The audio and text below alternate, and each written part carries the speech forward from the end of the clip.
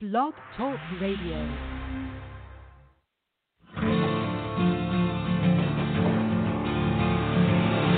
It's time to strap our boots on. This is a perfect day to die. Wipe the blood out of our eyes.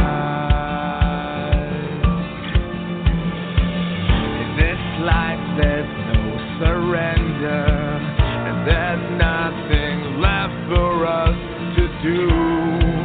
Find the strength to see this through.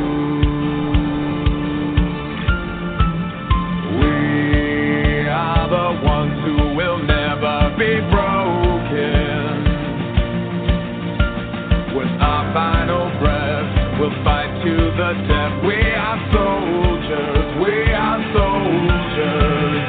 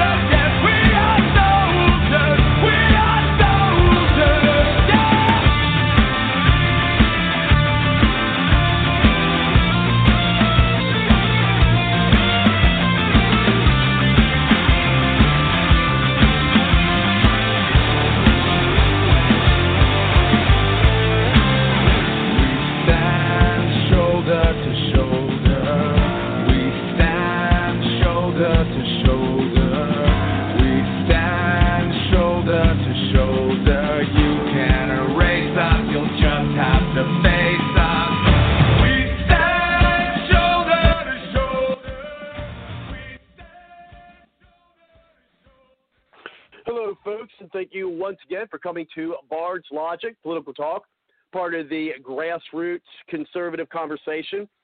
Welcome back tonight. I know we were out for a couple weeks. One was 2 weeks ago, was from some undue technical difficulties trying to get even myself into the platform of the show. And then last week, unfortunately, I was sick, and not coronavirus.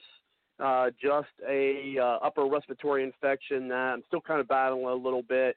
I think it's getting better a little bit each day.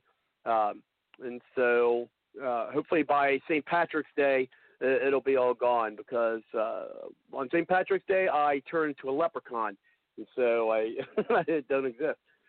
Excuse me. So you might hear some coughs there, and I apologize. It is kind of come unannounced when they come up.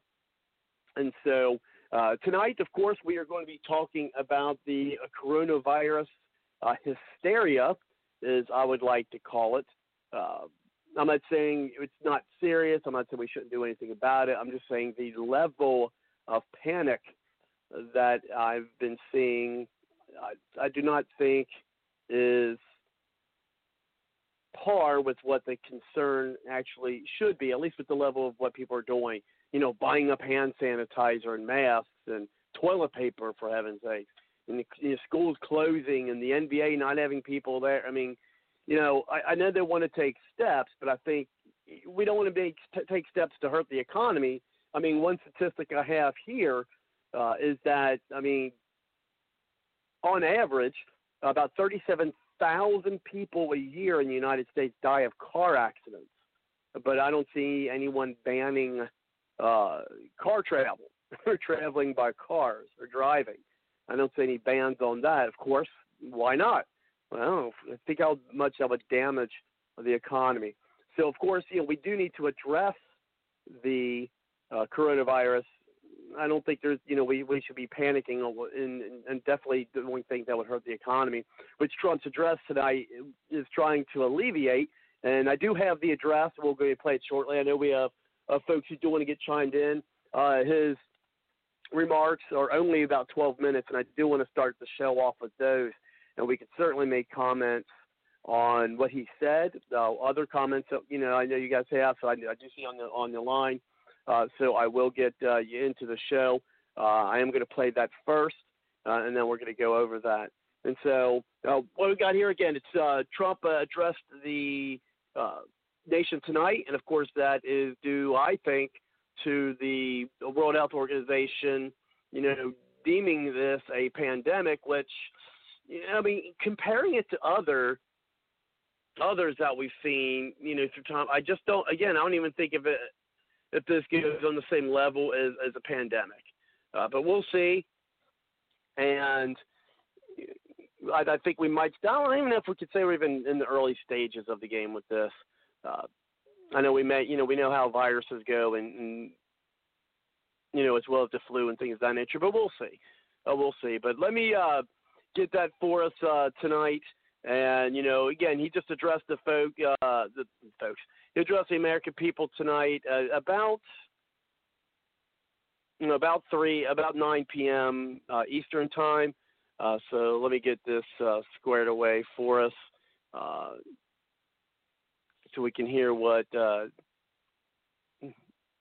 his remarks are about, moving forward and handling this coronavirus. Not only, of course, medically, but also what are we going to do, what his administration is going to do, economically, so we're not going to see this big of an impact. Coronavirus outbreak that started in China and is now spreading throughout the world.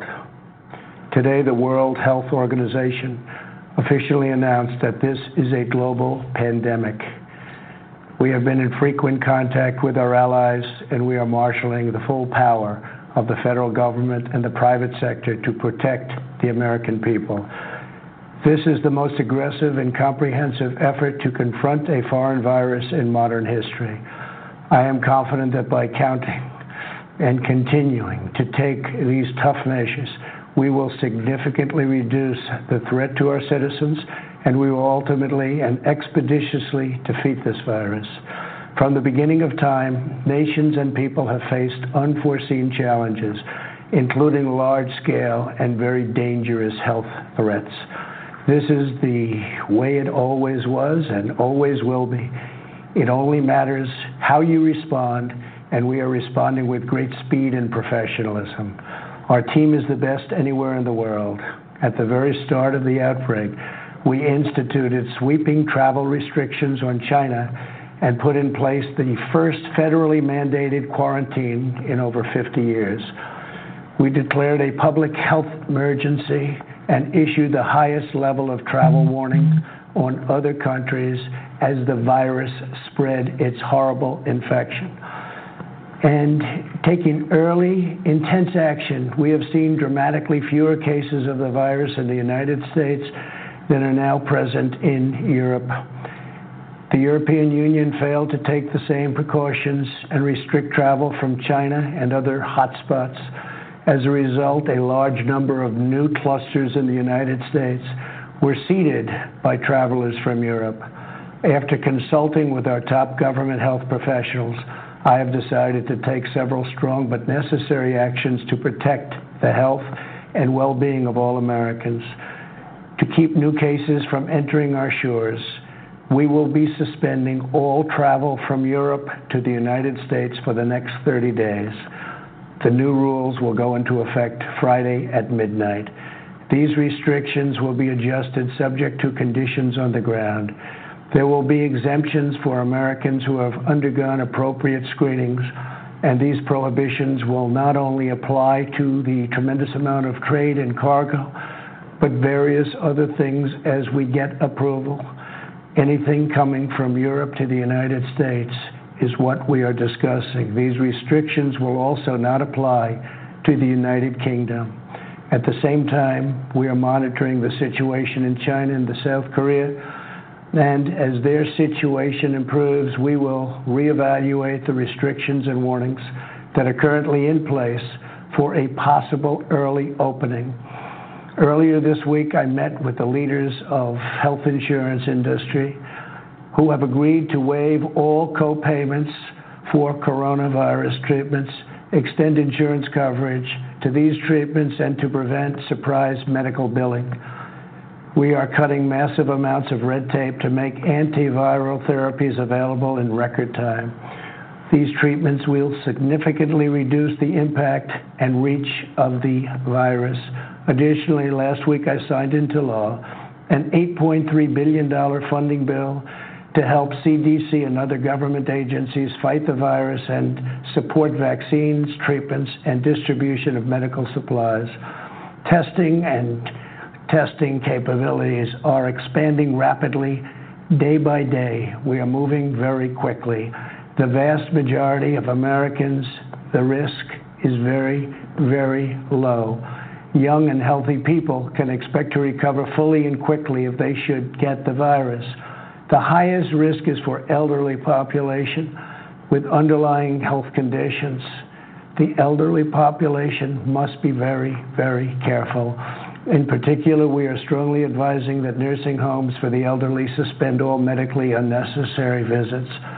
In general, older Americans should also avoid non-essential travel in crowded areas. My administration is coordinating directly with communities with largest outbreaks, and we have issued guidance on school closures, social distancing, and reducing large gatherings. Smart action today will prevent the spread of the virus tomorrow. Every community faces different risks, and it is critical for you to follow the guidelines of your local officials who are working closely with our federal health experts, and they are the best. For all Americans, it is essential that everyone take extra precautions and practice good hygiene. Each of us has a role to play in defeating this virus. Wash your hands, clean often used surfaces, cover your face and mouth if you sneeze or cough, and most of all, if you are sick or not feeling well, stay home. To ensure that working Americans impacted by the virus can stay home without fear of financial hardship, I will soon be taking emergency action, which is unprecedented, to provide financial relief. This will be targeted for workers who are ill, quarantined, or caring for others due to coronavirus. I will be asking Congress to take legislative action to extend this relief. Because of the economic policies that we have put into place over the last 3 years, we have the greatest economy anywhere in the world by far. Our banks and financial institutions are fully capitalized and incredibly strong. Our unemployment is at a historic low.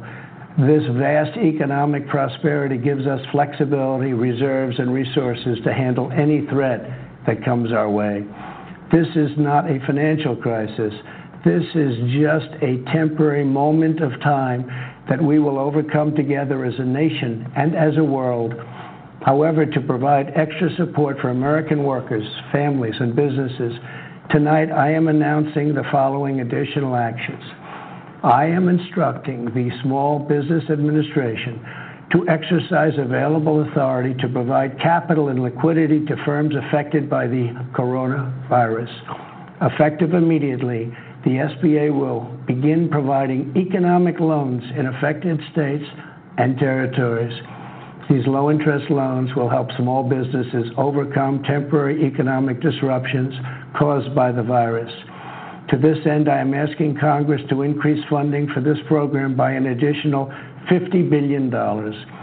Using emergency authority, I will be instructing the Treasury Department to defer tax payments without interest or penalties for certain individuals and businesses negatively impacted.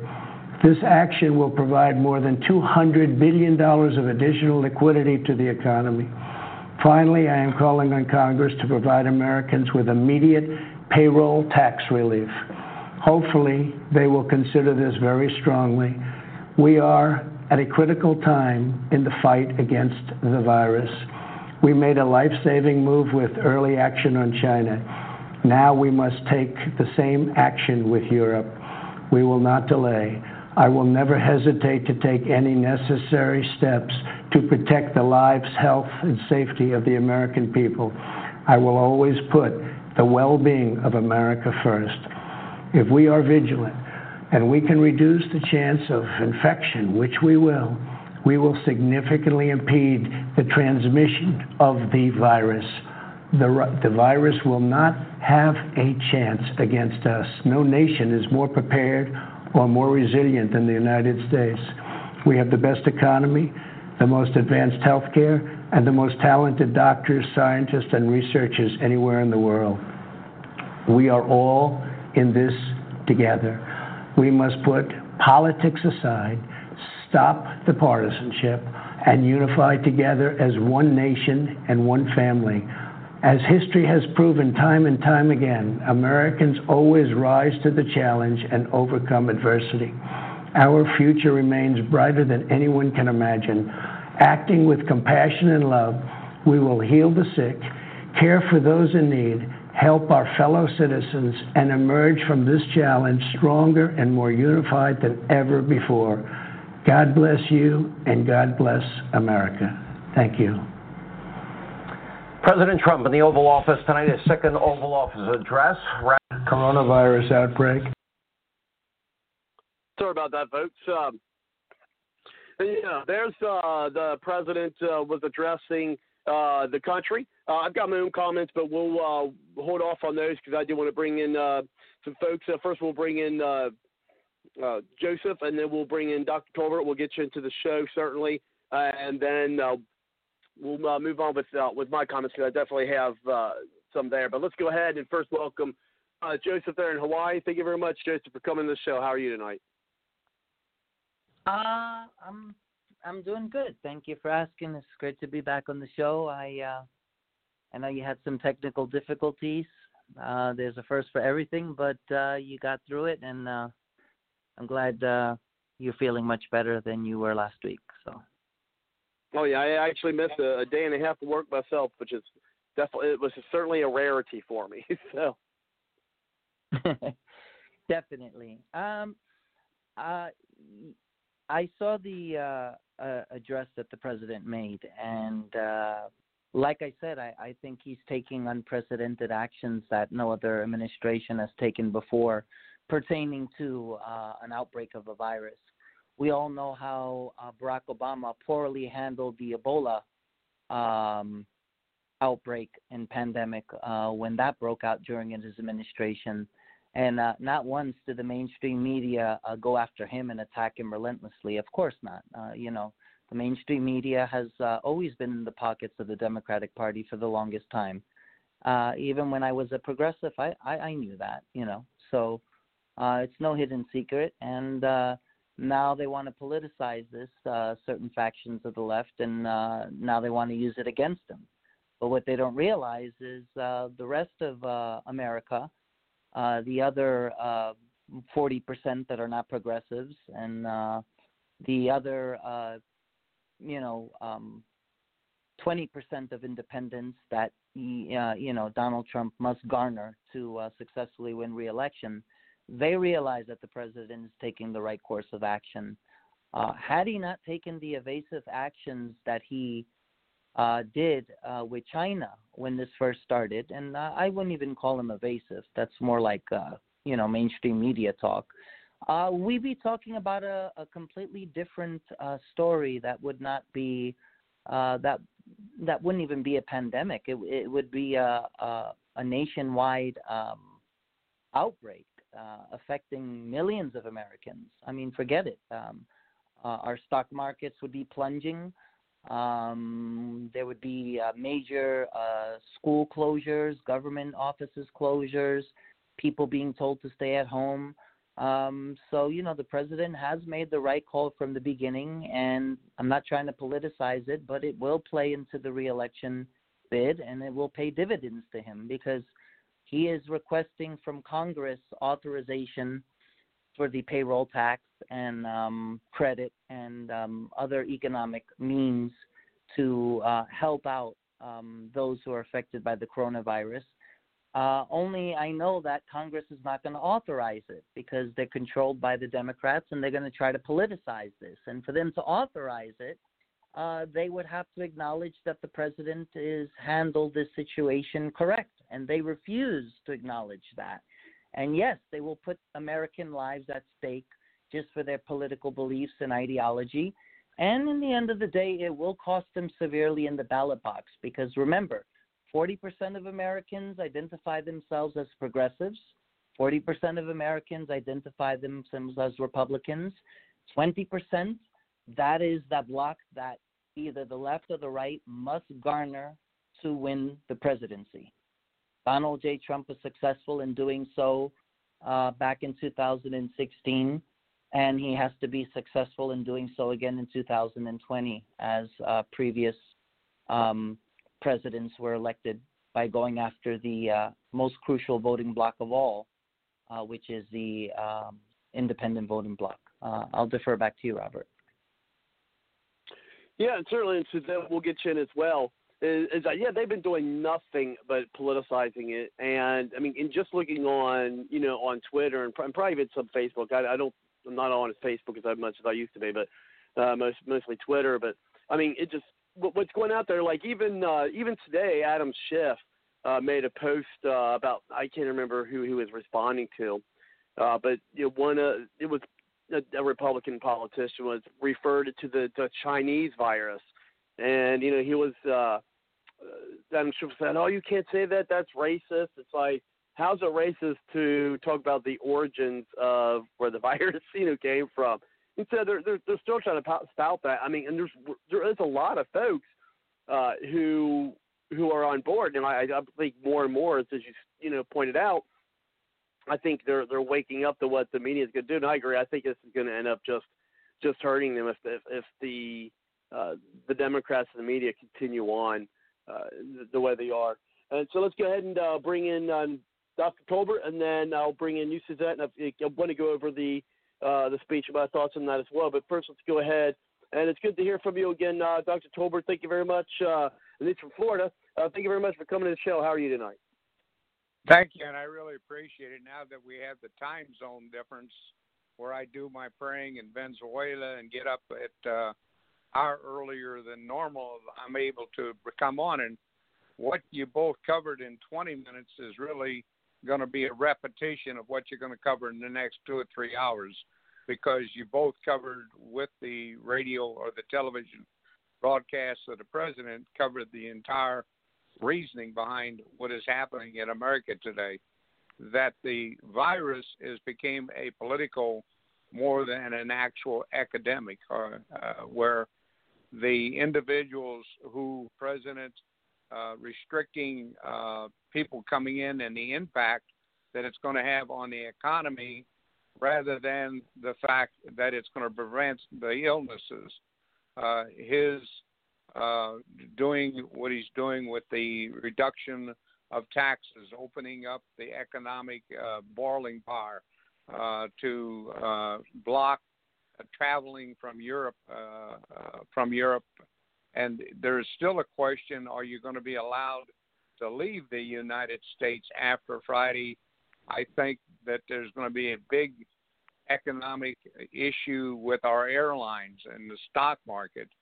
This is where the Democratic Party is blaming the failure of the president and the reduction of the stock markets on his ability to manage rather than to prevent the colon virus to become worse. So all these issues, but there's a thing that people don't even understand. Influenza and other viruses of 12,000 plus deaths every year for the same lack of prevention. A lot of people are trying to buy and do things, but there's a simple solution. You go down to the store and you buy baby wipes, and you buy a plastic bottle of rubbing alcohol. You pour the rubbing alcohol on the top of the baby wipes. And what you do is you keep one in the house and one in your car. Don't do this just for now. Do this all the time. When you walk in your house, make sure you keep things clean. Use the baby wipes. Use the alcohol. When you get in the car, clean your steering wheel. When you walk into places, wipe the items and the things that you're touching, and clean your hands when you leave. These are things that we should be doing on a daily basis because of the other flu and other issues that we're having that needed to be protected. They're not really going into what happened 10 years ago or 5 years ago. They're not talking about Obama. They're not talking about the preventions or that there's going to be Quest and other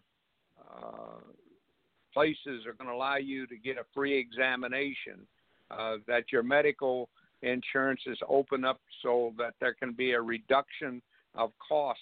There's a lot of things that people need to get checked with. So if you have a sneeze or if you're doing something, just go down and get it checked. It's not going to cost you anything. They're going to do it free. Did you get your original flu shot?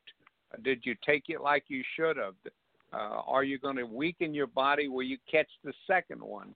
All these factors, so you can catch the regular flu, your body gets weakened, then you catch the second one and the third one. And then you got the age status. They're saying that after 60-some years old, you have a more option to get sick flu than the younger generations. This is all being taken in consideration. People not properly taking precautions. The travel bans, the restrictions of transportation, the bus transportation, train transportation, all these factors are coming into play, and yet these are things that should be done on a daily basis, and we're doing it now. And I think Florida's had 2 deaths that I know of. I don't know where we're at now in the entire United States. 30. There is. Are we at 30 now? Yeah. Compare that, how many people have died from, I think there's been over 1,000 plus that have died from influenza already this year. And nobody's taking protection or precautions. So I'm going to let Susan pick it up, but I think you guys are just going to find it's going to be hard not to just be repetitious of everything we say tonight. Go ahead.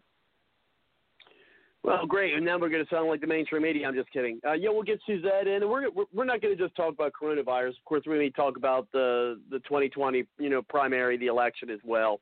We'll be talking about that tonight too. I mean, just the meteoric rise of Biden to the front runner spot. Just how that happened in the last 2 weeks is phenomenal. We're going to talk about that as well. But first, of course, we want to cover this topic. But we'll get Suzanne on, and after that,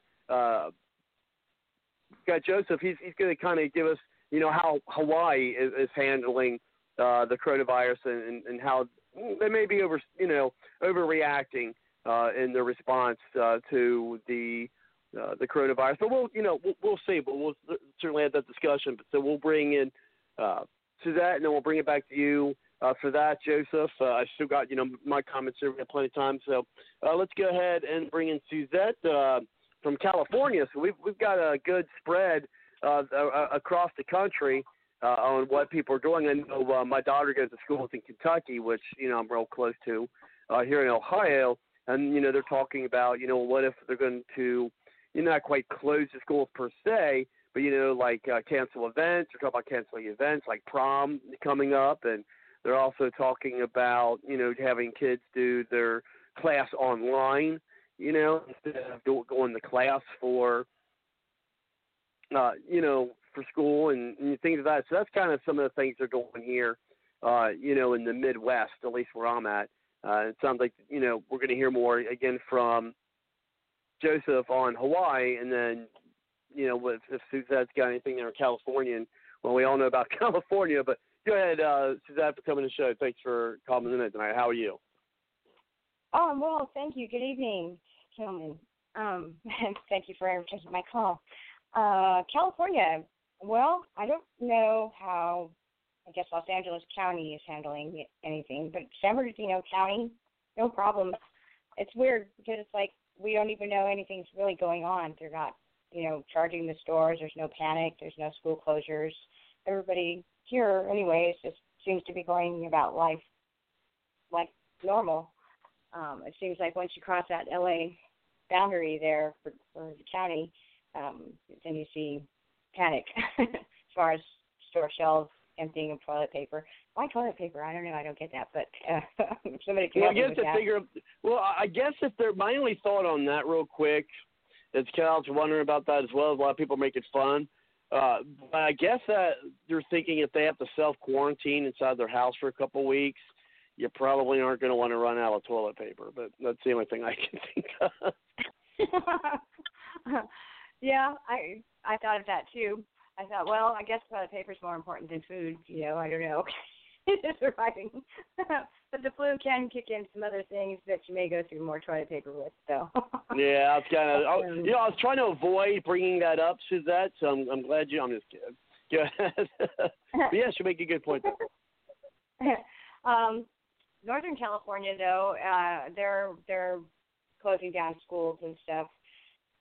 There was a kid that had tested positive, and so they closed the school, and then the other schools decided to close too. So I think it just seems to me, even though Governor Newsom, oddly enough, seems to be working with the president. And yeah, I know. That's something, isn't it?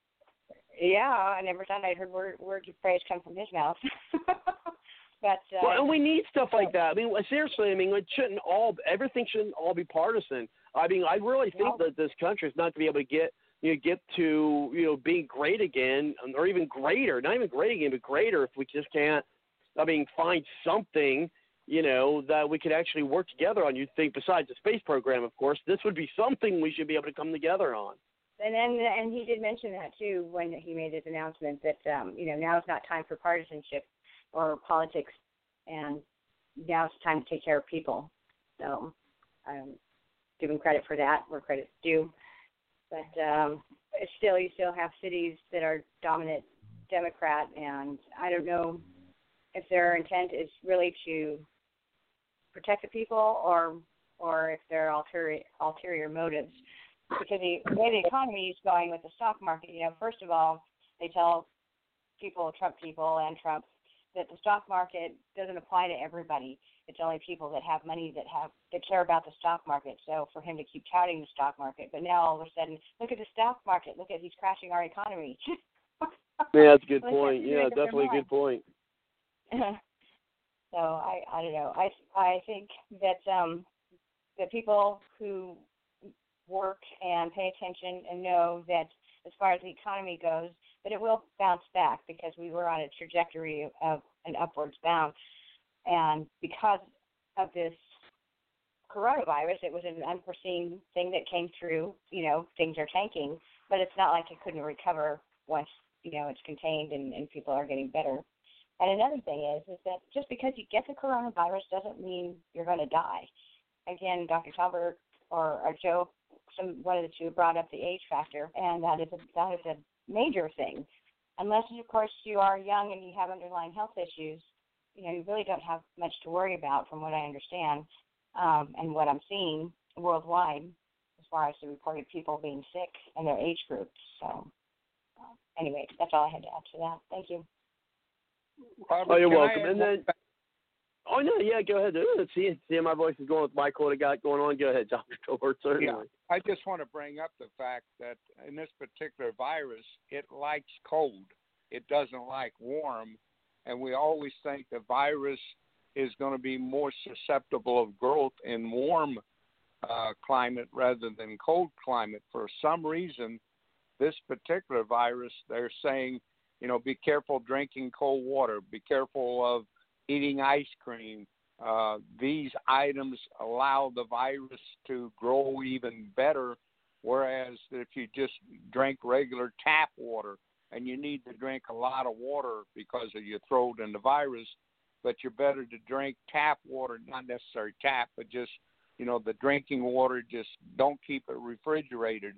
A lot of the things that are oppositely thought also the virus is a bigger virus than the other ones, so it is more restricted in face mask than the influenza, which is a smaller agent and can come in quicker. So there's a lot of things that are happening that are just typically that we do that we have to really rethink. And this is some of the areas that are not being brought to the attention of, like, I know people that won't drink nothing but cold water. Right now, cold water is not the thing to drink. You got to drink room temperature. Sounds silly, but that's... I fall under that category, Dr. Tolbert. Yeah. I like your idea, Dr. Tolbert, about the alcohol and the baby wipes. I'm going to make sure I take care of that tonight. Yeah, and that's a simple thing. You know, people can't. I was talking to my son, whose daughter in Fort Lauderdale, they can't buy anything. And I tell everybody it's simple. Just go down, buy the baby wipes. They're $2. You get 120 of them. You pay less than $1 for a bottle of alcohol. You pour the alcohol in it. You let it set for a couple hours. It soaks down through it. And now you got your hands clean your refrigerator. When you get in your car, clean your steering wheel. When you get out of the store, just carry it with you. And it's an everyday thing. You don't have to spend $1,000 for protective stuff. You can do it very cheap, and it's the way to go about things. So thank you, Robert, for letting me speak tonight. Oh, you're welcome. Anytime. And then points I want to make, and there's some background stuff going on. I don't know who that's coming from, but anyway, so, some points I wanted to make, while listening to his speech tonight is one of the things that actually this kind of took me by surprise, and I wonder how this is going to impact things, is when he's talking about starting Friday, the restrictions from Europe. And we're talking not only passengers, but we're talking about a restriction of cargo. But you know what? Actually, let's go ahead and before I do that, let's go ahead and bring it back to you, Joseph, because I know you were going to talk about what they're doing and how they're quote unquote handling things there in Hawaii. Go ahead, and how it's even worse than what we're hearing here over in the mainland. Go ahead.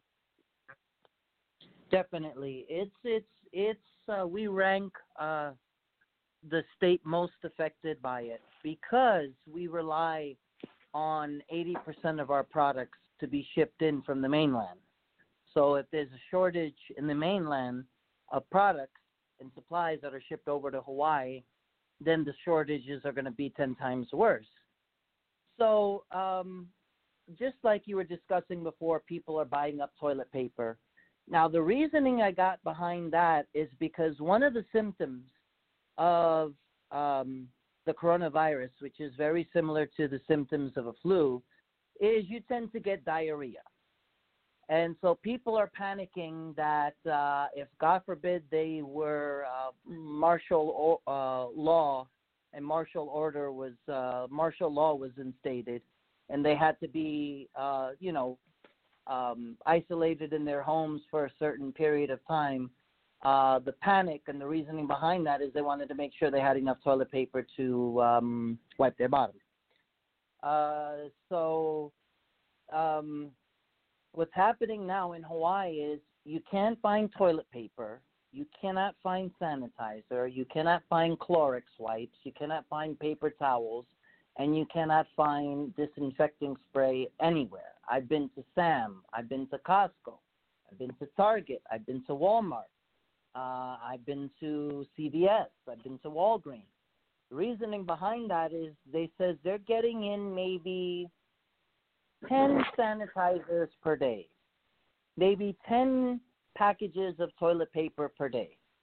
And once that goes on the shelf, you just have to be there at the right place at the right time. Basically, you'd have to live or camp outside of a Walmart or a Target, etc., because they fly off the shelf so quickly. To the point where I went to a CVS yesterday, and they were rationing the sanitizer. They had a few bottles left of the 8-flow-ounce pump, and they said only one purchase per person. And I'm like, you got to be kidding me, right? And they're like, no, we're not kidding you. Yeah, they're doing that here too. Yeah, and the box was behind the register. So luckily I had a tourist that was next to me, and we found the loophole, and she said, okay, I'll buy it on your behalf. So it's the quantities that we're having access to that are greatly diminished because of the shipments from the mainland. So, and I think Suzette can attest to this from California. If you were to walk into a California Walmart or a Sam's or a Costco, you'd have a better chance of getting a hold of those items because they're stocking more of those items in the mainland. But the negative effect is the more they decide to stock in the mainland, the less sending in units over here to Hawaii. And so that's the problem.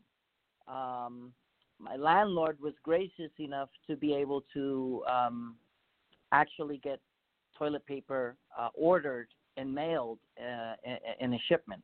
And that's how I was able to get access to toilet paper. The shipment came in today.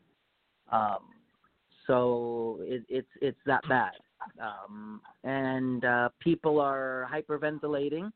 Also, travel between Hawaii and Japan and South Korea now have restrictions that were put in place prior to President Trump speaking today, because I have two Japanese friends. And they're telling me that if they decide to go back to Tokyo, they have to stay in that city for up to 30 days. If they leave that city radius, they'll be forced to be quarantined, even if they don't have the symptoms. But if they decide Korea, they can move anywhere they want within South Korea without having to be without the threat of having to be quarantined like they're doing in Japan. But that's soon to change based on what President Trump is saying. I think it's going to put the heat on South Korea. So the loophole for many Japanese is now they're going to South Korea and they're waiting it out because they don't want to be in a scenario where they have to leave Tokyo, they have to go to another city, and then boom, they're stuck in quarantine, whether they have the symptoms or not, because that's just the mandate that the politicians are putting out there. And South Korea also has checkpoints or drive-through testing places as well. Not checkpoints, but if you want to get tested, you think you may have the virus, you can drive through and be tested, which is pretty cool. And I think we just started that too in one of our states. I can't remember what state it is. And they're testing that out to see how that works out. So in South Korea, right, Suzette, with the drive-throughs? Okay, so that's good to know, and that's kind of sad because you would think Japan would be more advanced and more prepared than anyone else in Asia because they're always every few years. I feel sorry for the Japanese because they have to deal with earthquakes every 2 years, volcanoes erupting. Tsunamis. They deal with that. They live like that, right, Suzette? I mean, that's really tough to live like that. And I don't know how they do it because they're so calm when it happens. But I'm guessing that's why they're being more stringent on the coronavirus, and I guess South Korea is being much more lax. Well, South Korea, I read recently, like yesterday recently, that they're actually getting a hold of the virus as far as, okay, so we put these things in place, and we're finding that even though they may have people that are still getting it, there are less people that are dying and more people recovering. So that's what they're Thank you, now. Suzette. That's good to know. And also, one other thing, Suzette, and everyone else who's on the show, Dr. Tolbert Robert, my friend told me it only costs $150 in South Korea to get tested for the coronavirus. They have already the test kits where you could just go, even if you don't have the symptoms, you just want to know if you have it or not. Right. Prior to Trump making that speech where he said he was going to, include it in the health insurance plans. And he said the test kits prior to today were about 1,500 to 3,000 in the United States to get tested. If you just want to get tested, even though you don't have the symptoms. Holy cow!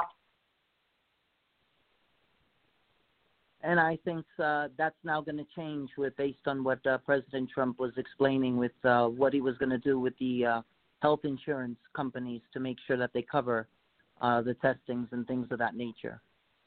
But thank you, Suzette. I didn't know that about the drive-thrus, and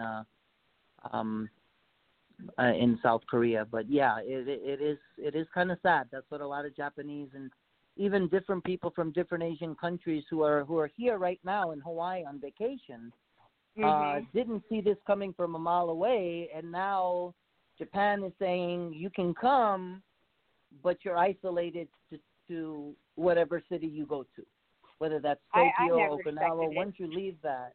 Right, exactly. But the loophole is now everyone is just going to South Korea and waiting it out, because in South Korea they don't have those bans in place. You could move from any city you want free, as like a free person, without the threat of being quarantined. And I'll give it back to you, Rob. They do have one city that's locked down, quarantined, and I can look that up for you. But the rest of the area, yes, you can move about freely. But yeah, Hawaii, Alaska, I never figured those two states would ever be, hit at all for some reason. I don't know why, but I just figured you're out there, in the middle of the ocean, and so you guys would be safe. But then I didn't think about the flights, that go in, and the Asian population there on the island. As you know, Joe, I used to live there in Oahu, so I know about the shipments. So yeah, I didn't know you used to live in Oahu. If you don't mind me asking, what part of Oahu did you reside in?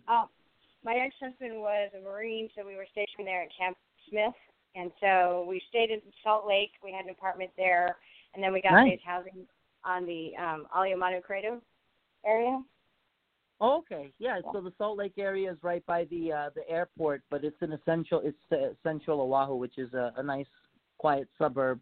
And as Suzette also pointed out, and Suzette, you living here must know that the number one tourism that we get here are Japanese. So that's really affecting a lot of Japanese that came here on vacation before these quarantine mandates were put into effect. And now they're like having to literally, I was speaking with a friend the other day, and he's like, I literally got to spend thousands of dollars now to change my ticket to South Korea. And that's the loophole that we got to go through, because I'm afraid to go back to Japan. And if I step outside my city, I don't want to be stuck in a quarantine facility for 14 days or more, miss my work and, et cetera. And so the Japanese are starting to panic, the Japanese that are here. Not so much as the Japanese that are over there, because they're kind of stuck in limbo over here. Right. Yeah, that would really be a hassle, not knowing what's going to happen, if they're going to continue. Yeah, for how long they're going to be stuck there. Oh, that's awful.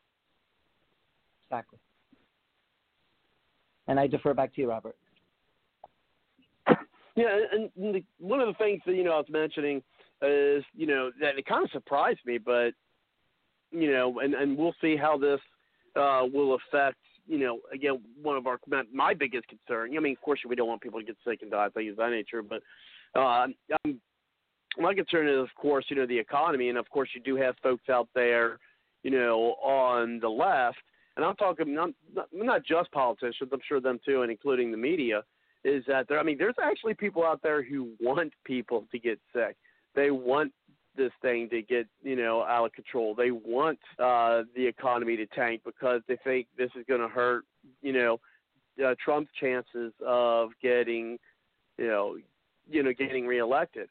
Like I've seen tweets where people are like, oh, well, maybe people should go to Trump, someone with the coronavirus should go to a Trump rally and cough on everybody.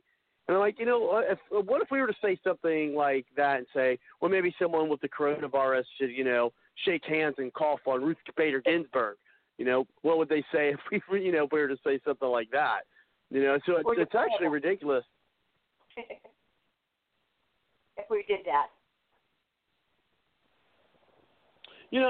So it's ridiculous that people are, are saying that. So, but anyway, with the economy, I'm wondering what this 30-day ban on Europe is going to do. I mean, as I was stating, not only with passengers, but we're also talking about cargo.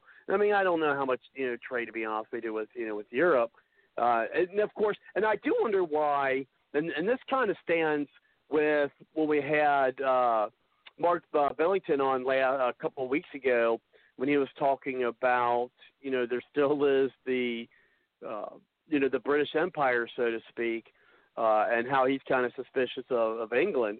But I do find it interesting that we're going to ban all of you, and there wasn't a lot of explanation. Maybe he'll be asked about it, and just it needs to be asked by someone who actually is supportive, and not just going to try to use it as a political, pointing stick at him. Is that if we're going to, besides Brexit, I mean, if we're going to, halt travel from Europe, why is Great Britain excluded? That I found that kind of interesting, and there wasn't really elaboration, and maybe we'll get that in the upcoming days or so. But there wasn't a lot of elaboration on why we're still going to accept things from Great Britain. I mean, maybe because they don't have very many cases in Great Britain compared to other parts of Europe, such as Italy. But I did find that point interesting. So I mean, anyone want to speak on that, Dr. Tolbert or Joseph or Suzanne? I mean, anyone to make a point? Did anyone else observe that when they, or had any thoughts on that? Is what I meant. When you heard that part of his speech tonight? Well, I'm sorry, Robert. No, you go ahead, Suzette. My apologies. No, not at all. I was just going to say, I think Brexit has a lot to do with it, and Trump promised that he would be there to support them if they did it, follow through with Brexit, and so because they need that support right now, because the European Union could actually use that against them because of the support that they'll need. So he's trying to be there for them, I think, and while these other countries also need support too, but they're on a different level than the people in Great Britain, because they're totally on their own. They're just starting, and so they need that support. So he doesn't want to cut them off, in my opinion, anyway. Remember, Barack Obama had told Great Britain, if you do follow through with Brexit, you're going to be at the end of the line as far as for trade, and we don't even know then what's going to happen. So that didn't help them very much. But when Trump was elected, he said that they would be at the front of the line, they would be supported. There's no reason they need to stay with the European Union because we will do trade with you. We will work out trade. It'll be good. It'll be beautiful. So anyway, back to you, Robert. Joseph, you want to chime in on that? Yeah, I couldn't agree more with Suzette. I know the mainstream media is already devouring the fact that he excluded Great Britain from this. I'm actually seeing a pandemic on CNN and MSNBC, so watch out. We may catch the ignorant MSNBC progressive virus or the CNN virus. So let's all be careful because we example from the travel ban. Well, Dr. Tolbert? We definitely don't want to become a Bernie crap, that's for sure. But yeah, right now I'm actually watching it, and it's sad in an ironic way. It's laughable, but only in an ironic way, because now they're saying that he's the most racist president in United States history. Oh my God! By excluding Great Britain. And I'm thinking, are you smarter than a fifth grader? They're no longer part of the EU. They're separate. Hello, ding-a-ling-a-ling. Is there a pulse or is there an IQ there? Anyone, please. So also I was listening to a Democratic commentator the other day, and she was saying, I forgot, the Hanoi, some city in China with an H, and they were calling it the Hanoi epidemic, and they says, oh, that's racist by calling the city by its name in China. That's the Republicans being racist against the Chinese. How dare they equate the coronavirus with the name of the city where it's spreading out? And I'm thinking, you gotta be kidding me. You just don't make this stuff up. I don't know who's dumber, Joe Biden or the actual base that's going to be voting for him. And the sad part is, and the reality is, why, and you brought up a valid point at the beginning of the show, Robert, why are people overreacting to this so-called pandemic is because more people than ever in the history of televised TV and journalism are relying on their information from the mainstream media. And the mainstream media is creating that panic and fear-mongering, all for a political goal, to promote the Democratic Party and to make it seem that the Trump administration, this is Trump's Katrina. And they don't care if they do it at the expense of the American people, because they can care less about the American people. They're only concerned about protecting the progressive base. So you got to remember, a lot of people are not knowledgeable. And so they rely on the mainstream media for their news. I mean, if you think about it, CBS, NBC, ABC, and then the local outlets in the different states and cities, like California has the CBS local version of it. Then you have MSNBC, CNN. So they're relying on that. And you know what? They don't want to seek the truth. So I can in and they could say the end of the world is going to come tomorrow, and everyone would be rushing to all the stores right now and buying up the last, stack of canned foods for the final supper. And I'm not kidding. They would, because they listen to the news, and to them that's fact. They don't question it, and they don't question it because it fits in their narrative. It fits their ideologic liberal narrative, and so it makes them feel good, and that's a big problem in America that we have to seriously address. And I know, Robert, you've been talking about this on your show for the longest time.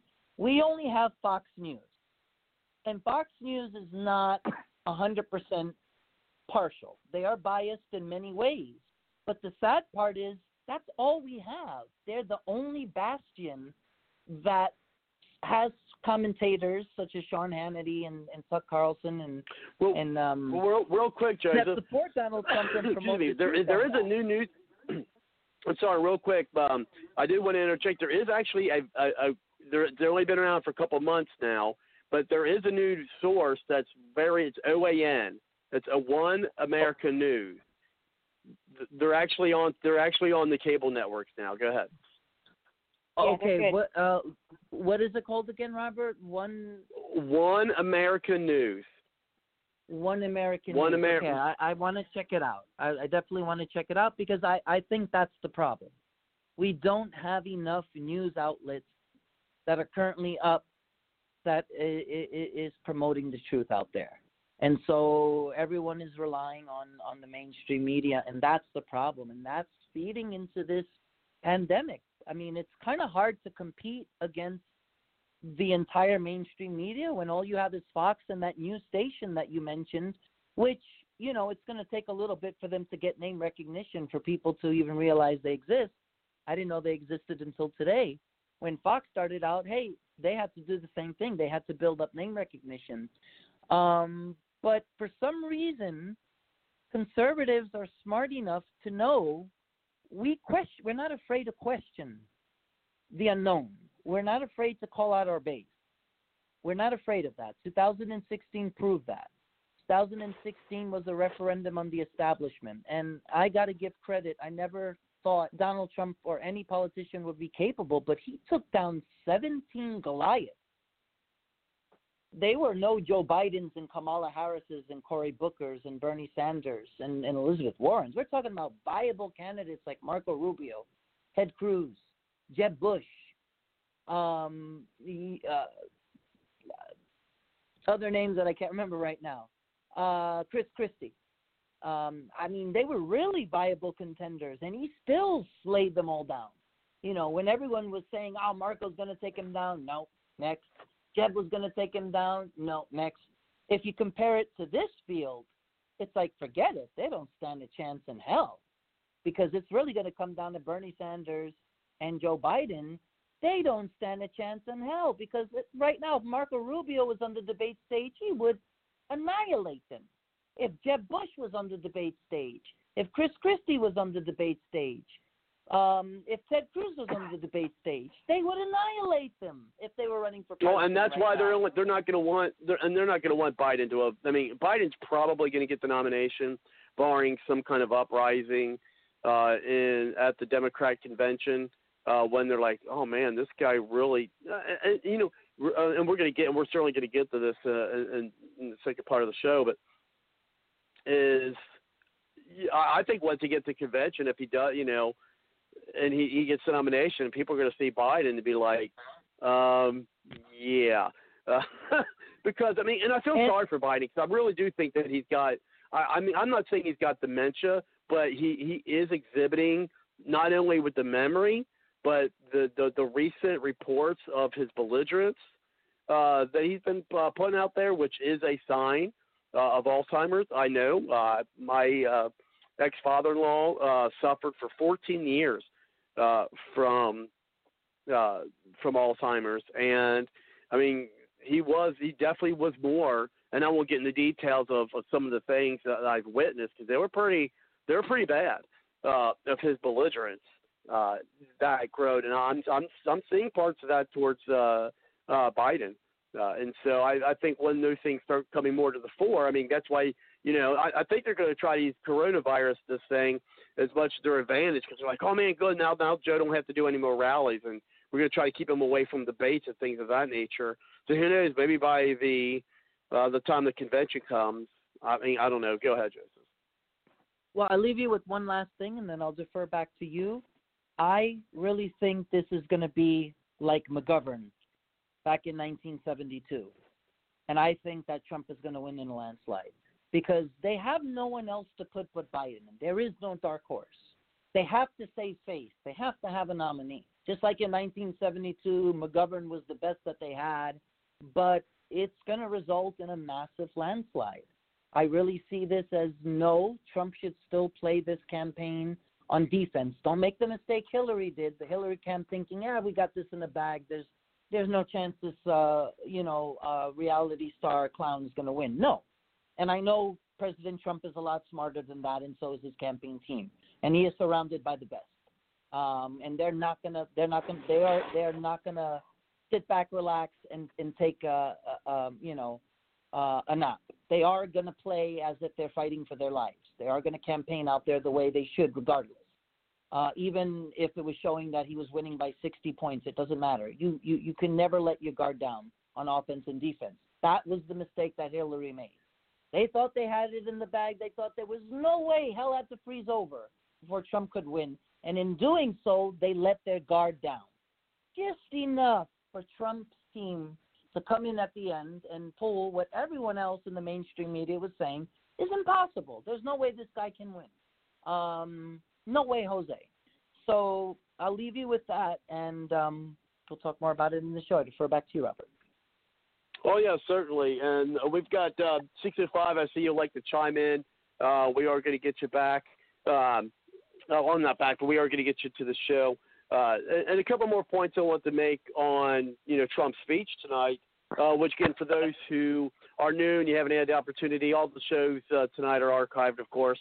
You're welcome. If you missed the speech tonight, we did play it in the beginning of the show in its entirety, so you're welcome to listen to the podcast later, and you'll be able to hear his whole speech. It was about a 9-minute speech. I know they were telling it might have been about 12. But just a few other things that I want to bring up, then I'll bring in 605, area code 605. He's talking about, and there's some background noise there. Somebody can cut that off. I appreciate it.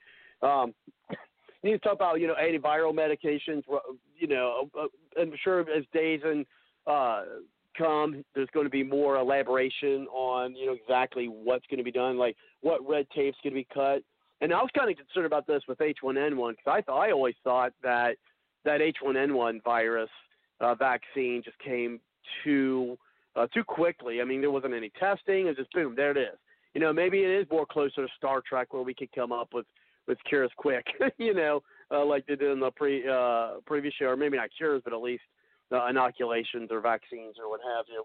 I like to do on Star Trek, which would be cool, but I have a reservation about that. So it would be interesting what type of red tape that he was talking about with antiviral medications. And one thing I do like is being, he's the president of the United States, and he's not really doing a, overbearing federal government because he did say, remember, and I'm just going to reiterate some of his points, is that he's leaving it up to local authorities, with the help of the federal government, but he's going to leave it up to the local authorities on how they want to handle their different situations. Which I always think it's a smart idea. And you mentioned, with the reserves from the economy has been so good the past 3 years, we do have some type of reserves. He mentioned, for the financial crisis. Again, we'll probably hear more information on that because I'm sure the media is going to ask him about that, and they're already, again, they're going to try to spin it because they don't have anything else. I mean, they really, in my opinion, the Democrats and media really don't have anything else other than they're just hoping for anything that can help them defeat Trump in 2020. I mean, in November because we're in 2020. Now you talk about capital. We got capital liquidity. At one point, I think you're watching this, so you may have already seen this, Joseph. Is that he's talking about loans, low interest loans to different businesses to help them out through this, they call crisis.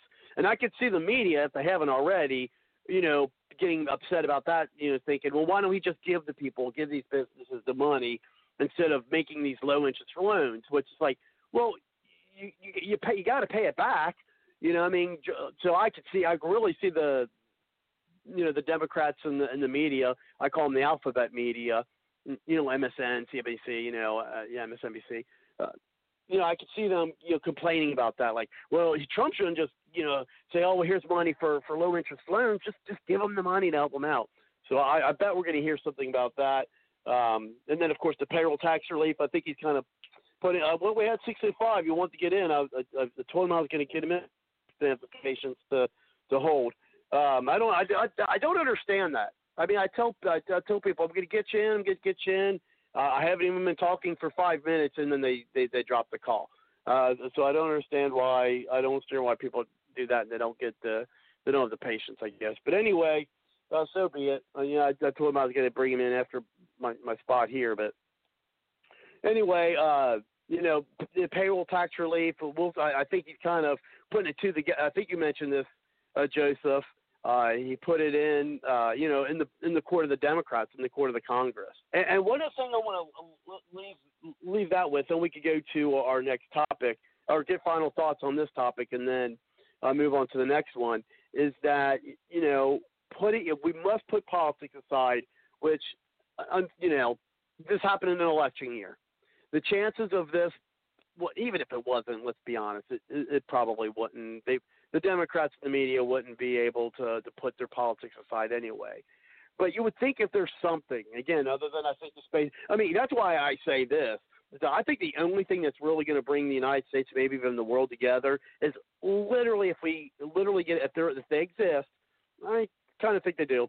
If we get attacked by aliens, like in the movies, I really do. I think that's going to be the only thing that's going to bring this world together, and maybe even this country together. To work together as if we have a common enemy. Because seriously, this coronavirus is a common enemy. It's a common enemy against humanity because it's a disease. You would think we'd be able to work together to combat a disease, but we can't even do that. So who knows? Maybe if there was an alien attack, we'd have those who would, the Democrats who would probably try to negotiate with them. Say, hey, if you don't kill us, you can kill everybody else. But if you don't kill us, we'll help you out. Kill everybody else. Kill the human race. As long as you just keep us, and then you can eat us later or whatever. I'm kind of making a little fun there, but yes, the partisan. You would think the partisanship would be able to stop. Nope. And then one thing I like to say is one nation, one family, and that is something that I think country has not felt since 9/11. At 9/11, and it didn't last a long time. But at least around 9/11, we all came together as a nation for a while, and not just as a nation. It's really kind of like one family, and what Trump was talking about. And then lastly, the future remains bright. We're a strong economy. We're going to get through this, and I agree. So that's kind of putting a synopsis of what he said. And we'll see, of course, how that media handles. But you already gave us an indication. I'm glad you're watching it. To kind of give us that report.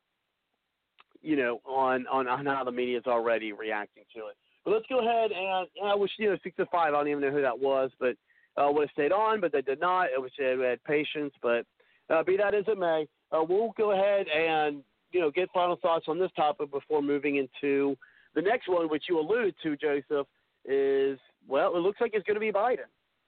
At first, it looked like we were going to get maybe Bernie, which I think that would have been a great, debate. I think that would have been really put it to the American people. Okay, which direction are we going to take? Communism or communist socialism or stay with capitalism. But apparently, I don't think we're going to have that battle. So let's go ahead and we'll go with yourself, Joseph, and then we'll go with Dr. Tolbert. And now this is final closing thoughts of the night just on this topic for the coronavirus. And we can bring things back in if there's any updates. And then you, Dr. Tolbert, and then Suzette. So it'll be Joseph, Dr. Tolbert, Suzette, and then we'll start in with our next topic. So go ahead, Joseph. So I'll just leave it at this. I totally agree with you, Robert. I think all of the measures and the steps that President Trump laid out are more than fair, but a lot of the key words were seek authorization from Congress, and that's where you would think, you're right, Robert, on an issue like this would unite us. In an election year, it's not going to happen. I'm telling you, Congress is going to reject it. They're not even going to want to have the proposal on the table because, like I said before, in doing so, they would have to acknowledge, for once, that President Trump is doing something right, and they just can't fathom that. They can't fathom it at all. They're in denial. They've been in denial since 2015 when he came down that escalator, when he was just a candidate. So I'll defer back to you, and that's my last comments about that. And that's going to be the sad reality is that he'll be able to pass certain things through executive order, but the authorizations that he needs from Congress for these economic reliefs are just going to sit on the back burner. And the sad part is it's going to be at the expense of a lot of, innocent Americans who are really going to suffer because of an ideology that is a sycophant ideology that would rather put the expense of the American people, that would rather put their ideology first before the expense of the American people. And that's my final comments on this topic for tonight. Thank you for allowing me the opportunity to talk about it. Well, you're welcome. Let's go ahead and go over you, Dr. Tolbert, and then Suzette, and then I'll make my closing comment. This topic, we'll move on to I'm the next. Go ahead, Dr. Tolbert. Yeah, I just want to add two things. Number one is the reason the UK is exempt is because the UK and the United States had prior to this already set up standards of who can and who cannot and restrictions. Based on those standards, the Europeans countries did not set up a standard. They were not checking, and that's why they're being restricted. And I was kind of curious, why was the UK not included? And so while you were all talking, I did some research. Secondly, you're talking about no goods and products in Hawaii. I have to let you know we have that same issue. Everything you said that you cannot get in Hawaii, we cannot get in Florida. My son had asked from Fort Lauderdale what I could find in Okeechobee, and I went to today out of curiosity. They don't have rubbing alcohol. They don't have any of the toxic things. Fortunately, I carry these things as a normal sequence. So this is a complete 50 state issue on productivities, and they're going to come in on a weekly basis, and the only ones that are going to be benefiting is these individuals that are selling these products are at least going to be able to sell something that nobody has been buying. So that's one of the key issues. The restrictions we put ourselves under is something we've talked previously. We just need to be commonly doing it. And when you get ready to go in, there is no election in 2020. strictly going to be Trump winning the election. And just as a quick little reminder, we just finished our 7 days of fasting. My wife is in Venezuela, and this all came about as the time change took place. And with the grace of God, I got and was able to speak with you on the show tonight, which I haven't done in several months. So I just thank you and the American people for the ability that we're doing and the directions we're heading. And in closing, all Americans, you have to remember what happened. The issue happened with Moses, and people didn't put the blood on the door. We're going to call that the fasting and prayers and the Christianity. You're going to have a problem. So, American people, change your status, change the way you think, and the virus will go away. Thank you very much, Robert. No, thank you very much, and we'll look forward to your input on our next topic there with, of course, the election, the Democrat primary. Of course, we'll talk about general, too. But go ahead, Suzette. Well, I don't really have too much to add, just that check cities around to see they're not panicking, that things are going as normal. But we're not totally oblivious to what could happen, so we are preparing. But for the most part, we're not letting it consume our lives. So just do what Dr. Tolbert said: get the baby wipes, the alcohol, keep your hands clean, don't touch your face, and be safe out there. God bless America. Back to you, Robert.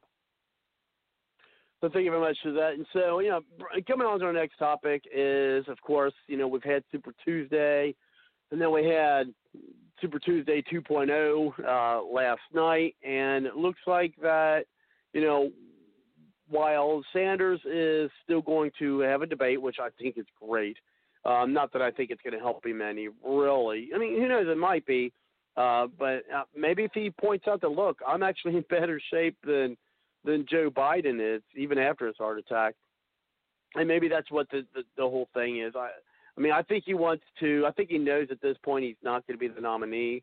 I think that he's going to draw it out as long as he can, because he still has a ton of supporters out there, and I think that he wants to actually. Excuse me. I think he actually wants to affect the platform of the Democrat Party, and I would think in his view, not that I think this doesn't already exist. But I think in his view, I think he wants to try to bring the party over to, more over to the left, which, again, I think it's already there, and it's not really going to need Biden. I think the only difference between, not Biden, I think the only difference between what the Democrat platform really is compared to what Bernie Sanders would bring to it is that he admits that he's a socialist, where the rest of the Democrat Party does not. And I think that's the biggest difference between them, because they're saying, we're moving away from a socialist because the socialist cannot ever get elected in America. It's like, well, no, what you mean is a self-proclaimed socialist right now cannot get elected. And that's why you guys are going to be we just lost Dr. Too, but I guess he had to go. So a self-proclaimed socialist. So they're going to have their same thing, and whether Bernie, what Bernie brings in, but again, it's at this point it's going to be all opposite. So it looks like we're going to have Biden, and I truly believe, or think that I think he's got the onsets of dementia. I really do. I kind of feel sorry for the guy. Don't like his politics. Don't particularly like him. But I do kind of feel sorry for him. I'm like, man, what they're putting this guy through. And if you just watch him, you can tell something is going on. And again, and I mentioned earlier, not only is it, you can't even call them gaffes. It's, just the confusion, just seeing the confusion. And it's not only, when you're looking at watching Biden, don't just listen to Biden and what he says. Look at his face. And you may already do this, but look at his face when he does these gaffes. Because if you look at the expression on your face, he knows he screwed up. You could see it on his face that he knows he screwed up and he's trying to make up for it. and that's why he kind of gets flustered and blustered or whatever when they are, because it's not like he just says it and he just keeps going on his merry way. I think he realizes that he's doing it, and then with what we've seen the other day where he's telling one of his own aides, shush, shush, and then he's threatening to smack this guy in the face. Right, he's right there, and he's getting belligerent, and that's a sign. That's a sign of Alzheimer's. And I think, no, I'm not saying he doesn't even has full blown or whatever the term is, but I do think he's got the outset on it, and I think it's going to be very important on who he picks for his vice president. So July is going to be very important. That's usually the time that they'll pick who the VP is. No, I still stand that I think he's going to pick Kamala Harris, because I think she just has too many. She does too many check marks. She has too many check marks for him not to. I don't know who else. I was thinking maybe Klobuchar as well, but even that, she doesn't satisfy enough check marks oh my gosh, I just had a brain freeze her name, Kamala Harris, and so that's why I think is going to end up being his running mate, but we'll see. And so, because let's be honest, if there's any president if you say between Trump and Biden, or maybe if it was Hillary Clinton would have been president, then there would be an Article 25 of the Constitution, which I find ironic. Is that all the things that the Democrats, even present and future, that they want to point towards Donald Trump, really applies to them, applies to the Democrats. And I think of Biden would be more towards falling under the criteria for the 25th Amendment than Trump. And so it's going to be really important who that is, because I think that literally as a presidency go. We're not only two things. One, we're not only voting for who's the president, because this vice president, I don't think he'll make 4 years. If he becomes president, I don't think he'll make 4 years. And I'm not saying he's going to die. I'm going to say he's going to bow out, and say, oh well, because of health reasons, I'm going to leave it up to my vice president and did it. Excuse me. And so. That's important. And two is what you're hearing a lot of folks say is Biden's going to be a figurehead, which I agree. I think he's just going to because here's the thing. I think that why that's likely as well, that at least until his vice president takes over, is that he's being moved along anyway. I think he's being, I wouldn't say controlled, but handled is probably a better term. He's being handled now. He's being handled now. Whereas in 2016, I think that there's enough evidence to state that Hillary Clinton had physical, infirmities. I think she had physical infirmities when she was running.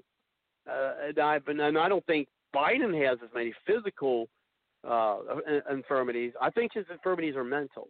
I think they're, cognitive.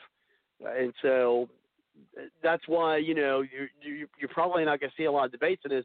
You pointed out, Joseph. It's going to be if Biden debates Trump. It's even if a lot of people don't watch it, like one of my liberal friends at work would hope happens. There's been a lot of people don't watch it. Is that you're still? He's still going to be making commercials. Going to be clips from a debate between Biden and Trump that's going to definitely is going to be commercial worthy for Trump. Now how he ensconces it, how he or the people who make the rest of the commercial for him, because the thing is you want to point out his mental infirmity, but you don't want to make fun of it, because then he's going to get the sympathy vote. People vote for him just because they feel sorry for Joe Biden. And with knowing the fact that they're actually going to, most probably be actually voting for whoever his vice president candidate is to be president. But in the meantime, he'd either step down or get 25. And I don't think he'd get 25th Amendment. I don't think they would do that. I think he would step down before that would happen. But in the meantime, I think that other nations will see. See, this is where I think the real danger is. And then I'll bring it over to you, Joseph. But I think what the real danger is if Biden were to be elected president, that while the time he is president and other nations, I mean, you know, all you got to do is watch the guy to know. And they're going to know that the United States has a president that doesn't have all of his mental faculty. And they're going to know that. And they're going to, you know, and with a lot of the nations we deal with, you have to deal with strength, at least, you know, the appearance of strength.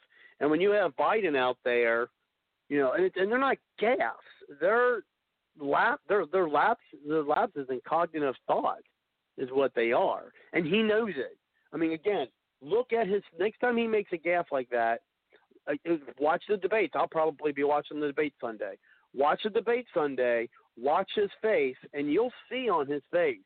Now, one of his tells, I think, one of his tells, I think, is that his face kind of scrunches up. You know, when he makes one of his gaffes, his face kind of sometimes, not all the time, but sometimes his face will scrunch up. You know what I mean? And look for that. And so that's when I think he knows he's, you know, just, you know, kind of going off on a tangent. And I think he knows it too. And his wife certainly knows, just from all the times that she interjects when he's talking. But anyway, I mean, so those are kind of my beginning thoughts about, you know, it's going to be Biden.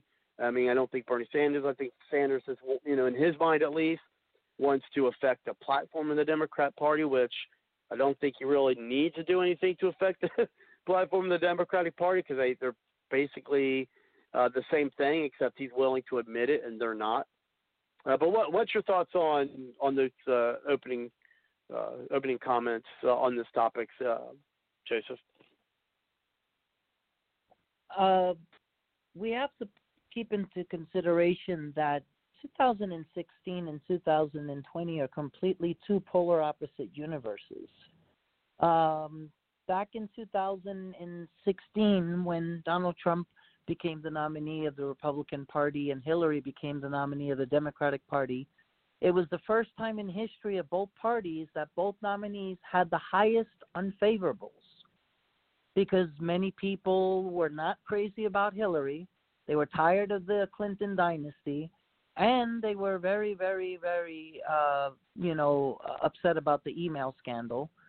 They couldn't trust her, and they did not appreciate that she collaborated with former DNC chairwoman Wasserman Schultz and Donna Brazile to shaft Bernie Sanders.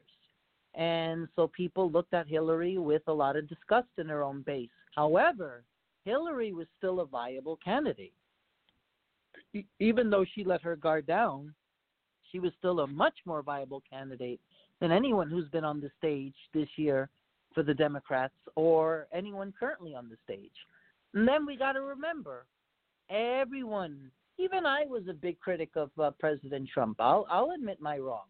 I mean, you know, we were looking at it from a perspective of the GOP. We had our civil war and saying, this guy has no political experience. He's never held political office. This is crazy. How the hell are we going to put him up there? This is nuts. How can we coalesce around him? We'll be making the same mistake that they made with Barack Obama in electing someone for the highest office with just barely 2 years of experience as a United States Senator. So, you know, that was a valid argument within the Republican Party back then. A lot of unknowns about Trump, of like never holding political office whatsoever. Also, you know, his past affiliation as a major donor to Hillary Clinton back in 2007 when he ran against Barack Obama, being close to the Clintons, going to the wedding of Chelsea in 2005 and things of that nature. So, and also you got to keep in mind that, you know, no one expected an unknown like Donald J. Trump to do the impossible and then to also succeed in office. So 2016 was a different argument because, believe me, the Democrats were begging Elizabeth Warren to jump in. She didn't jump in. The people forget that they were begging Biden to jump in. He didn't jump in. It kind of reminded me of 2012 when they were begging Chris Christie to come in to the race. back then when he was still popular. They were begging them, but they all said no because they never thought in a million years a reality TV star who never held elected office could stand a chance. They never could fathom in a million years. I remember Joy Behar and so many Democrats saying if Trump wins, we'll go to Canada. Newsflash, they're still here in the United States. They haven't gone to Canada. So now we go to 2020. Now you're going up against a Bob Dole in a Bill Clinton scenario of 96, where in 96 the economy was at the highest level since post-World War II. The economy was booming. We were pre-9/11. The Republicans had no substance, no argument against the economy. The economy was thriving.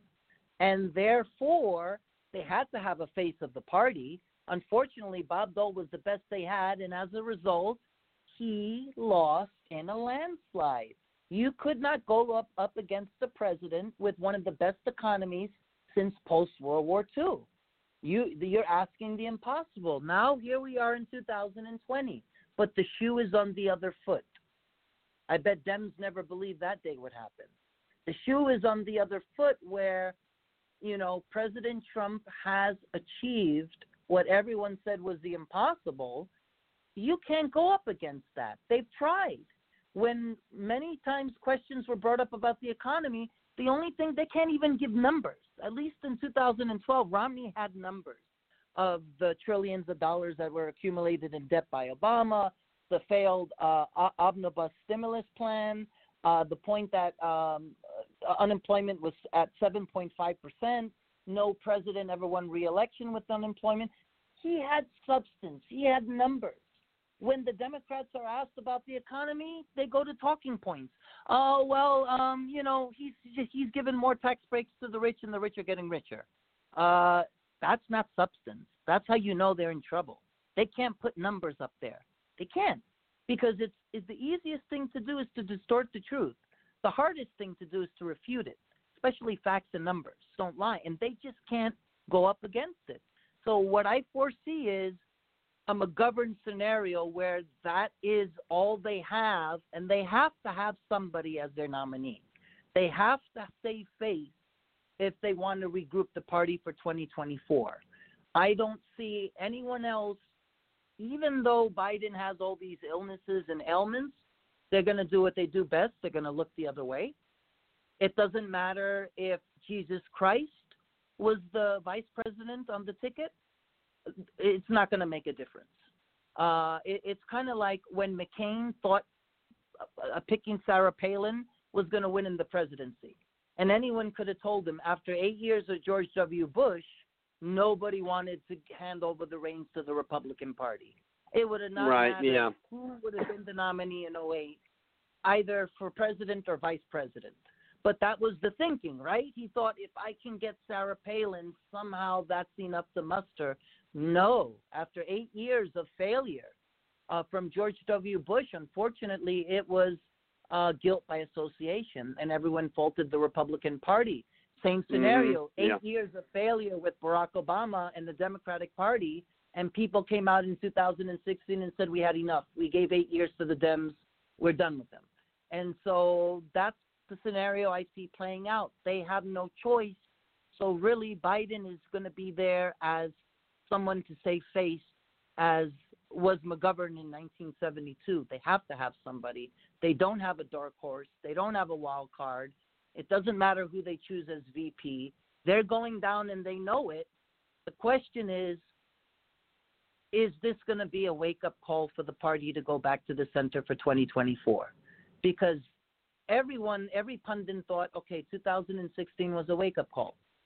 It was the biggest loss nationwide for the Democratic Party, not just for the presidency, but in governorships and in Senate seats, in the House, and mayorships at the state level.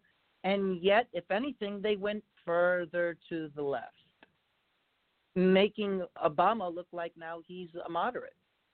And I'll defer back to you, Robert. And before I defer back to you, who would have ever thought that the mainstream media would be saying Barack Obama is too moderate for I'm sorry. I'm starting to sound like Joe Biden, stuttering. My apologies. For who would have ever thought anyone would say live-along Democrats would start saying that Barack Obama is the moderate version of the progressive wing? It's laughable, but sad. It just shows you how far to the left they've gone. And I was hoping it was going to be Bernie too, truth be told, and only because it would have guaranteed that the GOP would win back the House. But unfortunately, it is going to be Biden. That's all they have. And despite his health issues, I mean, Hillary Clinton had serious health issues as well that they covered. We don't know to this day. They have her on film as falling out of the limousine or falling also on the steps of Air Force Two. But we still don't know to this very day what it is because the mainstream media always covers for the Democrats. So that's why I don't think his health is going to play a factor because he's just going to do the same thing they did with Hillary. Dems are going to do what they do best. When the truth doesn't fit their narrative or support their ideology, they look to the left. They turn the cheek and they look the other way. I defer back to you, Robert. Well, and we'll get over to yourself, Suzette. After this, is one thing with Biden and bringing back McCain is, I mean, when I pulled that lever, so to speak, I wasn't voting for McCain. I was voting for Sarah Palin. I could not stand McCain, and so I was voting for her more so than him.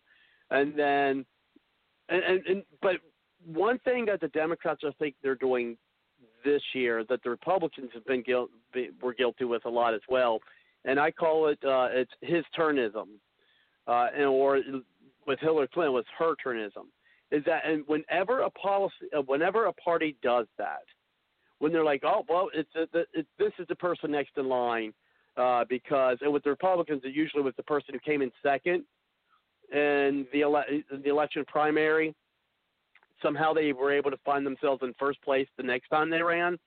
And now this ain't quite the case here with Bernie. I'm not with Bernie. With Biden, is that I think they're like it's his turn to be the nominee. It's Biden's turn to be nominee. And every time a party pretty much picks who their nominee is going to be, and it's because it's their turn, they lose. Again, I think that happened to McCain. I think that happened to Romney. I think that happened to Hillary, and I think that's happened to Biden. So you got two Republicans and two Democrats who I think they're like, well, it's their turn to be the nominee for president, and they lost. And I mean, I think, and I'm not saying that's the only reason why I think Biden's going to lose. But I mean, I think that's kind of part of it because I think they put up the person who they're like, well, we know they're not going to win. We know they're not going to win. I mean, as you pointed out, Joseph, they knew McCain wasn't going to win. McCain was not going to be, and I think that's why Newt Gingrich didn't run in 2008, and he waited till 2012 to run because he actually had a shot in 2012, except that the Republican Party was adamant about doing his turnism and coordinating Romney. Now, I mean, there's a lot more to it than that. I mean, I think that the reason why they wanted Romney, but to be other than it's his turnism, to be the Democrat. The Republican nominee was. They knew he wasn't going to win, and they had a feeling that another 4 years Obama was going to give the Republicans back the House, and as we see, it did. Now, and I agree with it's been more of a chance for the Republicans to regain the House with Bernie Sanders being the presidential nominee. But one of the things that I think that really that Trump really needs to start bringing home in his rallies to people when he's traveling again, doing rallies, once this coronavirus thing's gone, is say, look, yes, definitely reelect Donald Trump, but unless you want and tell the people, not Republicans, but tell all the people, for all you people out there who actually want things to be done for the people, and you don't want endless, debacles with the impeachment and things of that nature. If you don't want all that again, basically impeachment 2.0, you need to vote with the Republicans back to power in the House. Because if not, we're going to get the same three. We're going to get the same thing we did these past 3-4 years.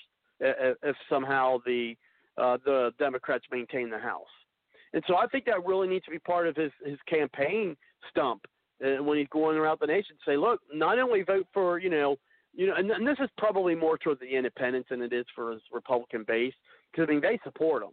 I mean, now we did see a lot of people flip in 2018, where you had people who in districts that voted for Trump, but then they turned around and voted for their Democrat representative, and I think that was hey, all of Congress sucks except my representative.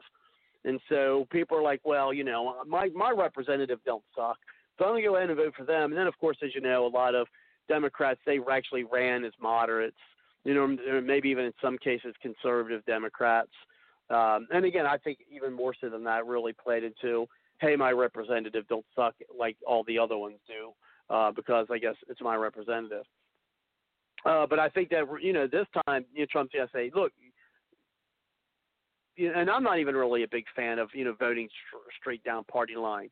But in this case, unless you want to have all this crap go on that we just did these past 3 years, if you really want to get it, tell those independents, maybe even to those conservative Democrats, which are few and far between. But, and remember, through my understanding, 25% of Trump's rallies now are disaffected Democrats, through my understanding. And so those are the people I think that, yeah, of course he's got to have his base. He talk to his base. But I think he really needs to reach out to those independents. He really has to reach out to the Democrats that have seen what the Democrat parties and how they not only don't care about getting things done for the American people, because all they're caring about is power and get rid of Trump because they hate Trump so much, is that they actually work harder to support illegal immigrants, non-citizens, and foreigners, not only foreigners who are in this country, but foreigners and foreign nations outside of the United States. I mean, just like Barack Obama. I never hated him like a lot of folks did, but I didn't like him. One, because he acted like he wanted to be the president of the world instead of the president of the United States. And that's one of the things I think that really needs to be pushed to him, as well. Say, look, and it worked for Trump the first time. I think it'll work again this time as well. So, I mean, again, it's not only important to get the presidency, getting the House back as well is going to be really important. Well, let's go ahead and bring it over to you, Suzette, and then I'm sure we'll get some articles for this portion of the show. Go ahead, Suzette. Now, I do see other callers on. If you'd like to chime in, push one number dial, get you into the show. Go ahead, Suzette. All righty. Well, if my memory serves correct, which I could be wrong, but Romney was not chosen by the Republicans. They didn't want him. He was considered an outsider because they weren't supporting him at all. They were behind McCain, but the people seemed to, rally behind Romney. There was too many skeletons in McCain's closet, his naval history and daddy and everything else, and so the people had gotten behind Romney, and unfortunately, it was more of a guilt thing because either one of them weren't really viable candidates, but the fact that he had a black man running for president, people were guilted into voting for him, and, well, we saw how that went, and I think after that, people decided, we'll forget about that. He's gone now, so now I can vote now I can do what I want to do without being guilted. Barack Obama's presidency was mostly out of guilt. You could not say anything without somebody saying, oh, you're only criticizing him because he's black. Oh, you're racist. Whatever it was, you couldn't say anything because you'd be considered a racist. And that was unfair. But we played into the game, and, he got elected twice, unfortunately, but nevertheless. Then you had, if we go back a little bit further to Reagan, it was his vice president, Bush, that had ran. So, yeah, the hand down, I guess you could say, handoff of the torch kind of took place there. But that was, I think, because people were happy with Reagan. And they thought, okay, well, if Bush will continue his agenda or his policies, then yes, we'll vote him back. We'll vote him in for president. And well, that didn't work out either. So, but the Democrat side, they go to great lengths developing these super PACs and redistricting lines, in the counties and so forth to choose their nominee prior to the vote. And the super delegates just make that happen for, throughout many of these elections. And that's unfortunate. And then you have, of course, as Joe mentioned, Donna Brazil and Debbie Wasserman Schultz. Hi, nice to meet you. I'm Wasserman Schultz. But anyway, there's some background noise I hear. So as far as Joe Biden goes, the poor man's going to only deteriorate more. I think for VP, they'll choose female, maybe black, to try and hold on to their base. Could be Michelle Obama. If it is Michelle or Hillary, I think what will end up happening is once they get into office, which that will never happen, they'll kick Joe to the side, vote him out as far as under the 25th Amendment, and then whoever was the VP will slide into president. And that's what concerns me about Hillary. So she would be a VP, but she knows that she wouldn't be the VP, that's just a temporary spot until they kick Joe to the curb, in my opinion. But, yeah, I'm not too worried about it. As far as Bernie goes, my only concern with him and his base is that when Trump wins the election, that his crew is going to go berserk, and we will see a lot of the same thing that went on in 2016. And there's the Fabian Society. I don't know if you've ever heard of them. Fabian Society. They were named after General Clinton Fabius Maximus, and he was known for having a brilliant strategy. And he advanced in his battles not through the front lines, but instead through harassment and attrition. What we had talked about on one of your shows before, Robert, where they overwhelm their opponents constantly, as far as like I'm beating on Trump with the impeachment and the Russia hoax and everything else. And so he would constantly wear them out, like we talked about, the base, just wanting to get somebody in without any hassles, knowing that it will be uneventful, but that's what they're looking for after all the, constant hype. But those people are known for that, that belong to the Fabian Society. And a lot of these Democrats, I would say about 99%, are underlying Fabian. But, so anyway, they would do that to their opponents. And so that's what we were seeing. I needed to know what it was that we were seeing throughout these last couple of years, but more so just last year, about the constant hammering. And it is part of the playbook that they have. So anyway, that's what I noticed and observed. Back to you. Well, two things. One is, and this is from the chat, the Bringing On Boy saying that Gabbard and Yang 2020 is the Wonder Twins. Let me tell you something. That would be a very interesting ticket. It won't be the Democrat ticket, but it would be an interesting ticket. Which brings me to this thing: is that there's a wild card for you, or at least a possible wild card. Is Tulsi Gabbard, which one of the people, a lot you hear. Oh well, the Democrats are so upset because there's not a woman that's that's still in the race. Actually, that's not true. She has not suspended her campaign. She's still, on ballots. She's not getting anywhere. But that would be, and two things. One, on Tulsi Gabbard, is that one is I think the hindsight for the Democrats are going to be 2020, is I think they are going to rue the day they brushed Tulsi Gabbard aside. I really do. And why did they brush her aside? Why did they brush her aside? First and foremost, she didn't hate Trump enough. She just, you've seen her on the debate stage. They didn't give her much time, but she just was not as deep as a Trump hater as pretty much everyone else on the stage. I think that was huge. She called it like she saw it. She called it like she saw it, Robert. She called the media out. She called the Democrats out for what they were doing to Trump and how the media was part of it. while she was doing the right thing, she shot herself in the foot, being in the wrong party. And the second is she took on Hillary Clinton, which even today, within the Democrat Party, that's a no-no. Even today, with Clinton, being where she's at, which I don't think that she is as powerful in the Democrat Party. Tulsi, and I got an article I'm getting ready to read here about a possible broker convention. And this article, of course, I got from the Bards Logic newsroom, where you can find it at www.bardslogicpoliticaltalk.com.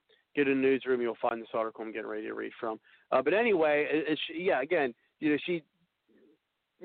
the audacity, and that's a favorite Democrat word, right, to take on Hillary Clinton, and even today, you still just can't do that within the Democrat Party. But with Tulsi Gabbard, here's what I think, at least, is the irony of that, and the irony of the Democrats pushing her away, is I think that Tulsi Gabbard. Now, I'm not saying she would win, but I think Tulsi Gabbard, especially on the debate stage and just through the election, I think she would have given Trump the hardest time. I really think that she would have given Trump the hardest re-election time as any of the Democrat candidates. I think it would have been her. I really do. I think she would have been beaten, or at least still had a good chance of him defeating her in December. But I think it would be much closer to what I think a Biden nomination is going to be. But again, it's his turnism. But speaking of Hillary Clinton, and let's say that they see the writing on the wall when it comes to Biden. Now, this is, again, for that article, and it says, Democrats' hunt for Trump slayer may lead to Hillary Clinton comeback. And now that the once sprawling field of Democrats seeking the presidency has become a two-man race, many in the party are breathing a sigh of relief. All the more, and this including my friend at work who, he's glad Biden, right? But he said, also more, I was looking at a map of the coronavirus. Anyway, it says all the more so because Biden is the clear front runner and the dreaded Bernie Sanders looks to be fading. So it's all set. Biden will be the nominee and give the party a solid chance of scoring a November trifecta, beating President Trump, taking the Senate, and holding the House. Yeah, I don't see any of that happening. But anyway, it says, count me as it says, the person on the article says, count me as skeptical. Instead of a smooth ride, it's more likely that the Dems' desperate search for a Trump slayer will hit more turbulence, and an alternative to Biden still could be necessary. Guess what? One just happens to be waiting in the wings, hoping for the invitation. Before you laugh at the prospect of a Hillary Clinton comeback, consider the two weird twists and turns of Biden's campaign. The widespread belief that the former Veep is ready and able to go the distance strikes me as wishful thinking at best. It is suspect because it is so sudden and reflects a complete reversal of the sentiment about him less than 2 weeks ago. After he finished fourth in Iowa, fifth in New Hampshire, and a distant second in Nevada, the consensus was that Biden would big in February 29th, South Carolina, he was toast. The political obituaries were already written and blamed his demise largely on the notion that his party had left him behind. Then there were his brain freezes and frequent bouts of oddball references as it, make sure you have the record player on at night. That's true. During the debate, he said the kindest commentaries felt that old Joe had lost a step. Then came the South Carolina blowout. With the strong backing of black voters, Biden racked up nearly half the total vote, and Doyle's declared, we're alive. He beat 6 rivals and all important expectations of a more narrow win. This was manna from heaven for a party frightened by the prospect of a Sanders nomination, and instantly the word went out for the also-rans to circle the wagons around Biden. Senator Amy Klobuchar and Pete Buttigieg obeyed while Tom Steyer simply withdrew. 3 days later, Biden again beat expectations by winning 10 of Super Tuesday states against Sanders, Michael Bloomberg, and little Elizabeth Warren. And I still contend that Bernie probably still could have won a couple more states, though, if Warren wasn't in the race. But I digress. Anyway, the article says, now the pressure to unite led Bloomberg to quit after just one day on the ballot and turned his lavishly funded campaign, $500 billion, into a Biden super PAC. When Warren quit without making an endorsement, Sanders was a weakened lone opponent. The cranky commie, the cranky commie sympathizer probably can't stage a comeback, but Biden is capable of blowing his chances all by himself. His revival can't erase the memory of the failure he was just 2 weeks ago, nor are the cognitive issues suddenly resolved by a winning streak. Put it this way, which Joe Biden will see from now on? Does the new improved version have the stamina and mental health to go all the way? Or will the long summer and the attacks from Trump on him and his family break him? It is noteworthy that his wife, Jill Biden, seems to be by his side far more often. The image is just a nurse or mediator between him and the world. That is true. That's a good observation, but I think we've already made that observation earlier this evening. Otherwise, Sanders, I think I missed part of the question. There it goes. Says, questions about whether he is capable of being president can't be avoided. That should force the party to quietly consider others who could be called upon at the July convention to take the nomination if Biden reverts. Otherwise, Sanders would get the crown, and I don't believe Dem leaders will let that happen. They realize he would be an electoral college disaster and cost them their gravy train of power, patronage, and donors. Says, but who are the alternatives? All the supposed moderates, Buttigieg, Klobuchar, and Bloomberg, were thoroughly rejected by primary voters. The prickly Warren finished third in her home state, all of which leaves Clinton as the best backup plan.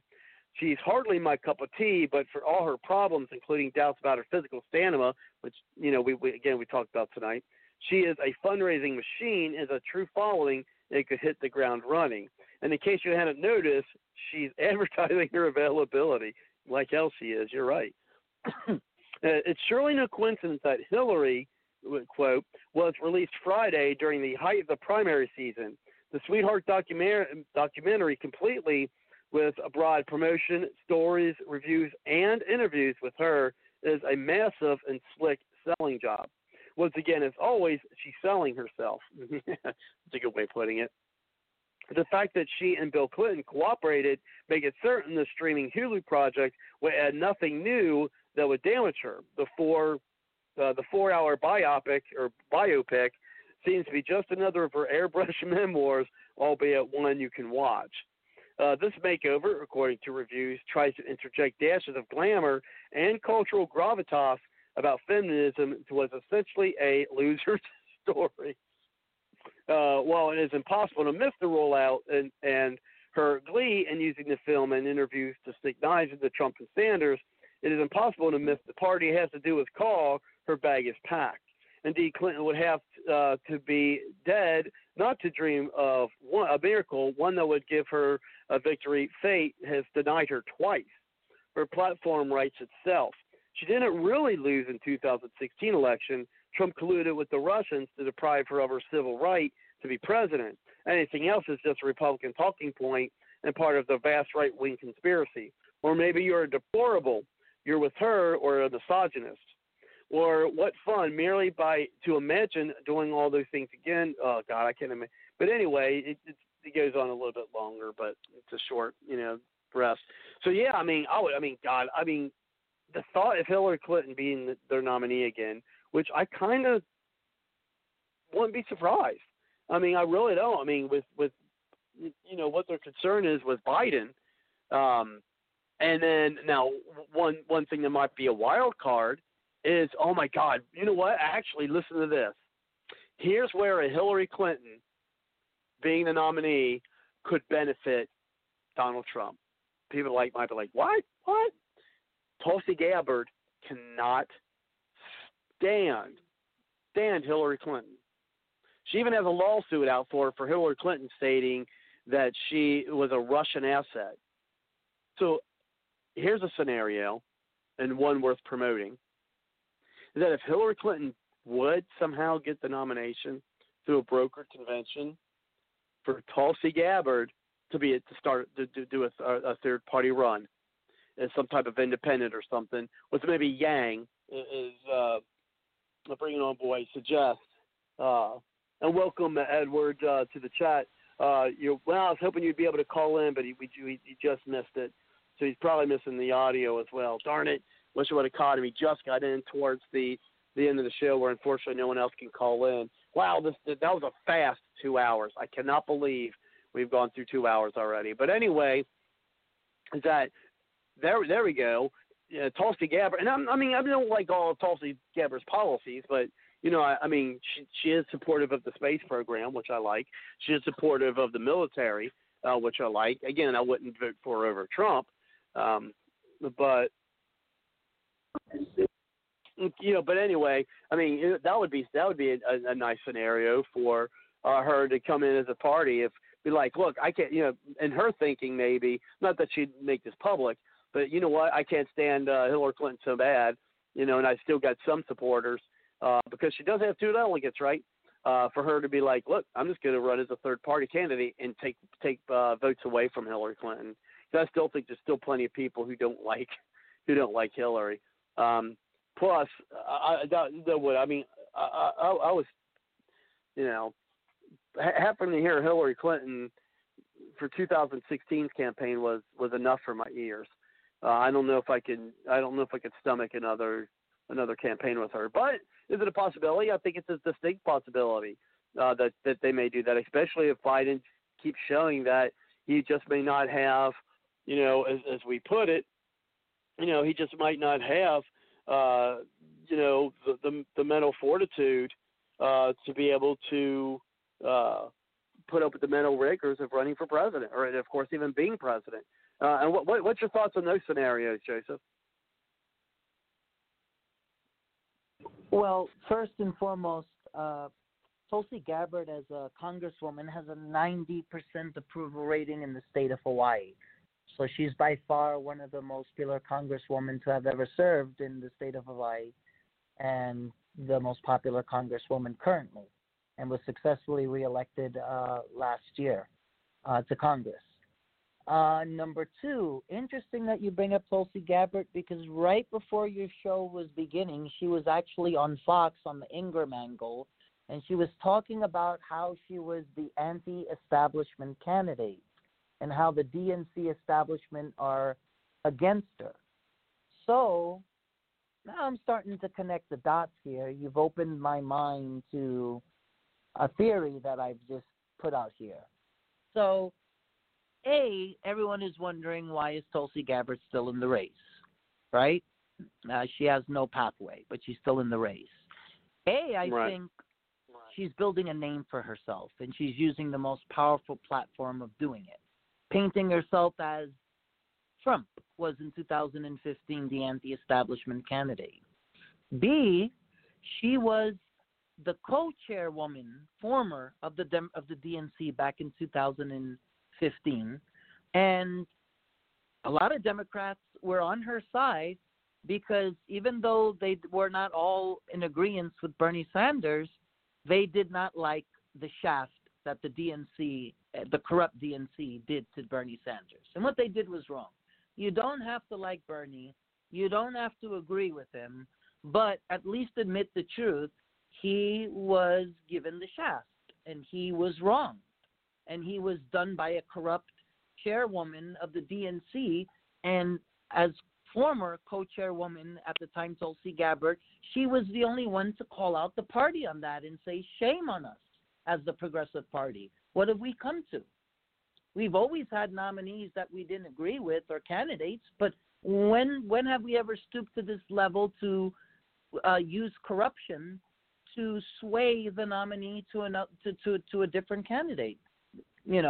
So she got a lot of sympathy because of that back in 2015. And that's one of the main reasons why Hillary had very high unfavorables as the nominee. Number 2, interesting fact, Tulsi Gabbard was one of 3 Democrats in the House who She actually abstained from the vote. The only Democratic member out of the three to abstain from the vote. So at the end of the day, that's a brilliant move because history is going to be on her side later on, that she put partisan politics to the side and voted her conscience and voted the right way. So I see Tulsi Gabbard no way is going to get in this race because she knows she does not conform to this party. And she's out there on Fox. She's out there on the demonic channel that the mainstream media trash. She's out there for a reason. I think she's out there because I think she's going to be the standard bearer for 2024. Because I think in 2020, once Democrats lose, they'll have no choice but to have a reality check. And they'll have no choice but to come to terms and say, we got to go back to the center. Who do we have who's a known polarizing figure, who's already has name recognition? Tulsi Gabbard. You'd be surprised. I think in 2020, that's when they ditch Hillary to the side and say, Hillary is no longer popular for our narrative. We need to focus on 2024. We need to be on Tulsi Gabbard's side. So I think Tulsi Gabbard is definitely going to be a staple of the Democratic Party conforming because history has shown, and I said this last time on your show, remember the Democratic Party was once the party of slavery. They were the Confederacy. Those were that was the Democratic Party. They were the party of segregation in the 1930s, 40s, 50s, and 60s who opposed the civil rights. They used to call them the Dixiecrats. They were the party of one of the worst foreign policies in United States history during the Carter administration. There were times when the Democratic Party was in the abyss, and many people thought, okay, this is the end of the Dems. They're never going to recover from this. They're never going to turn the other direction. But remarkably, history has shown they have been able to. And so right now, this communist, socialist / division within the party, after 2020, they are going to be forced to wake up because that is when the progressive base is going to put their feet to the fire, only too late. It'll come at the expense of Trump being elected. And I'll leave you with one more thing, Robert. The difference between the GOP base and the progressive base is the GOP and conservatives, we have the guts to call out our own party when we don't agree with them. The difference is the progressives right now, they're sitting in the wings in silence. They are the only people that if they wanted to right now, had they intervened at the beginning of this election, had they rallied against a strong moderate like Joe Manchin, had they moved to the center after 2016 and eradicated any candidate that would espouse socialism or Medicare for all like Elizabeth Warren, AOC, had they just done the right things they did, like they did to get the party to Bill Clinton, like they did to create the Blue Dog Democrats back in the early 90s, you know what? We'd be talking about a different ball game today. It would be fair to say that Trump would have a fight on his hands. But they failed to take those preventative steps and measures. They failed to wake up in 2016. I guarantee you 2020 is their wake-up call. Tulsi Gabbard is their savior waiting in the wings. And the only thing that makes logical sense, why is she still in the race at 1%? She's a brilliant strategist. And the fact that she is building name recognition on a platform that is costing her nothing. And she is gaining empathy. And she's showing that she can call it down the line fairly on both sides of the fence. She's not afraid to go on Fox because that is what made Bill Clinton so popular. It is the fact that Bill Clinton, even though he had to be jolted by Newt Gingrich, regardless, at the end of the day, he was able to put partisan politics aside and vote as a centrist and go to the center and pivot and change and do what was in the best interest of the country. Not by choice, I don't think. I think it was to save his political future and legacy, which he was able to do.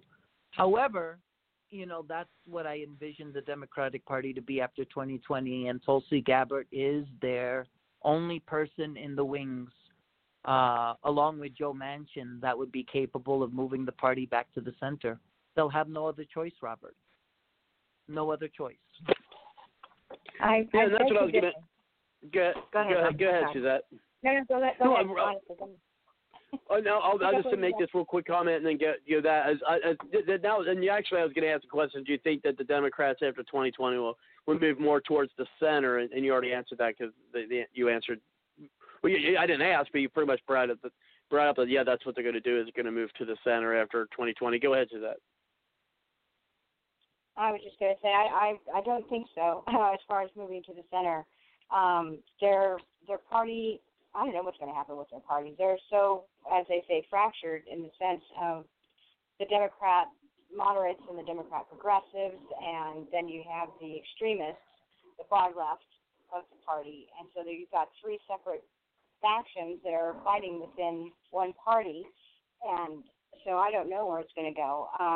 As far as progressives go being waiting in the wings, I would say it was the moderates that didn't step up and say anything. The progressives are the ones moving with Bernie Sanders and are moving that movement, as they say.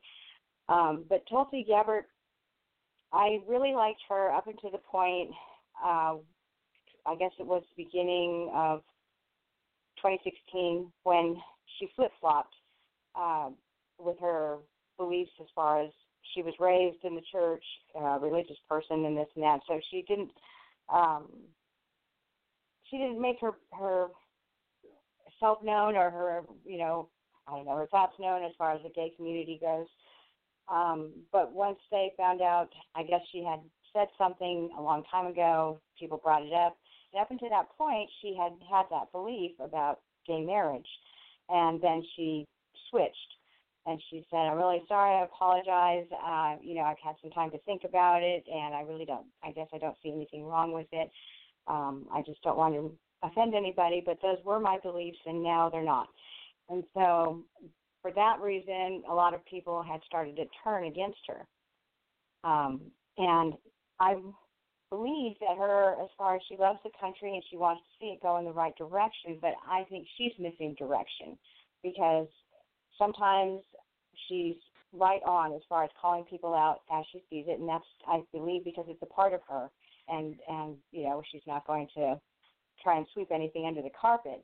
But I also think that perhaps she switched her thoughts on that, and she did actually vote for impeachment, but she talked about not voting for impeachment prior to the impeachment vote, and then she ended up voting for the impeachment. And so did Manchin, for that matter. Yeah, and she flip-flopped for that. So, she does a lot of flip-flopping, so it shows that she's towing the line for the Democrat Party, but they're not responding because, again, she calls things out as she sees them. And so, when she thinks she's getting traction as far as any support, then something comes back on her. Right now, Hillary Clinton, as Robert mentioned, is Tulsi suing her because she was called a Russian asset by Clinton.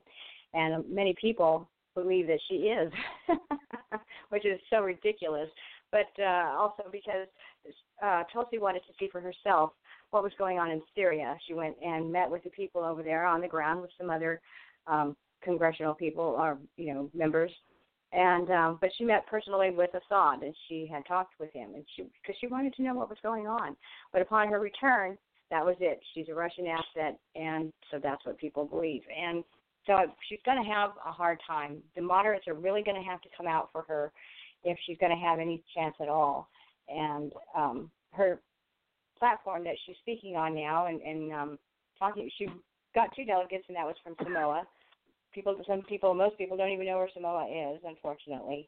And it's not to put her down. I thought that was a Girl Scout cookie. Oh, those are good, too.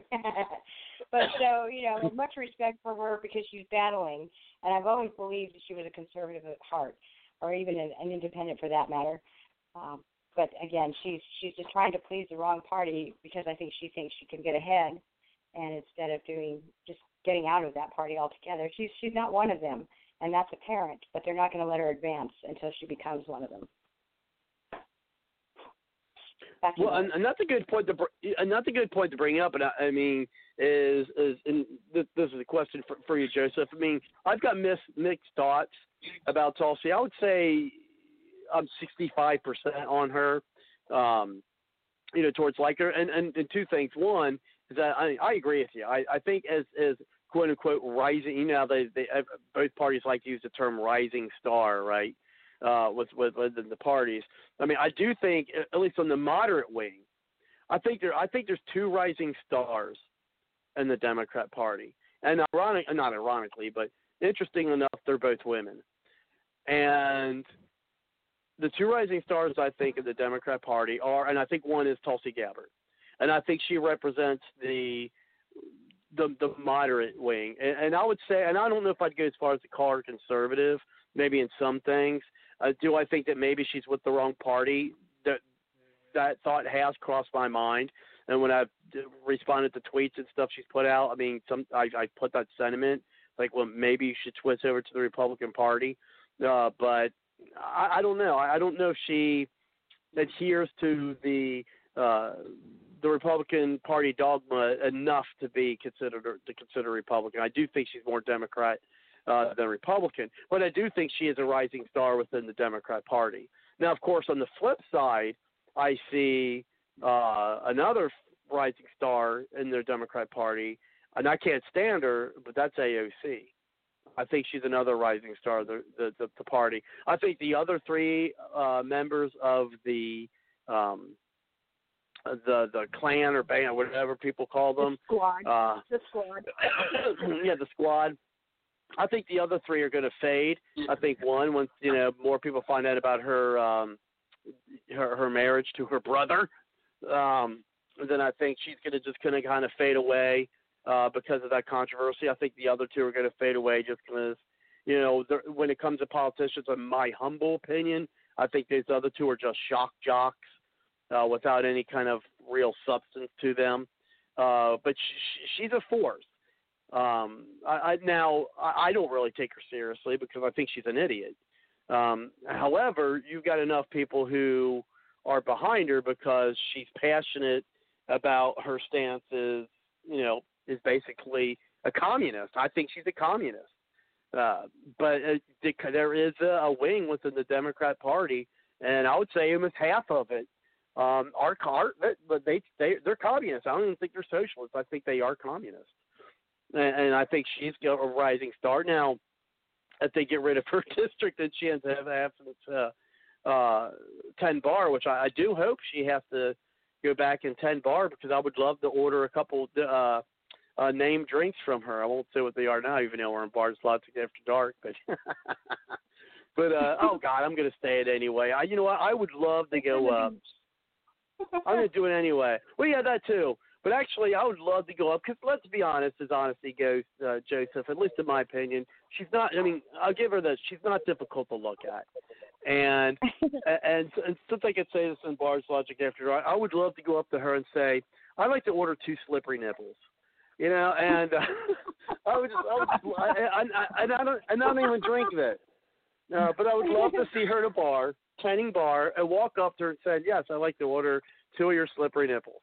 And so, I don't know. I would just love to be able to do that to AOC. But on a more serious, I'm halfway serious about that. But on a more serious note, is that if she is able to withstand, them not getting rid of, actually literally get rid of her seat, because it's redistricting and population, things of that nature. I think she, if the party moves more left, I think she could certainly be a star within there. But if they do go back to the center, which I think that for them to be viable, at least this stage and age, thankfully, that they do need to move more towards the center. And I think Tulsi Gabbard's that person. Personally, I'd rather see Tulsi Gabbard as a Republican. Do I think that's going to happen? And do I think that she, I don't want to say deserves the mantle of a Republican, but I don't think that she, again, fits the, adheres to the dogma enough to be considered a Republican. I mean, what's your thoughts on all that, Joseph?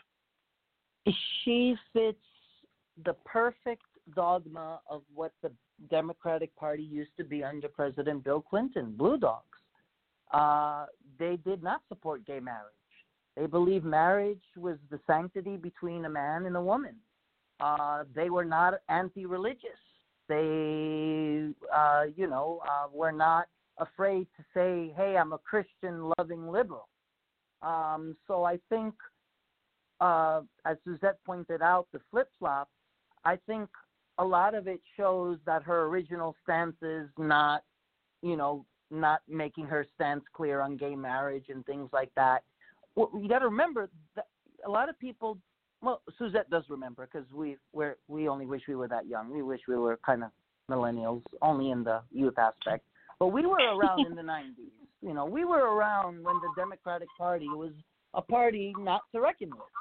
And we were around, there was a day, I know millennials would never believe it if you were to tell a millennial right now that not too long ago in a galaxy far, far away, no, just kidding, sorry, the alien thing you were bringing up over there made me go into Star Wars. I apologize. Maybe they'll have to come up with a sequel. It's going to be the rise of the socialist Democratic Party.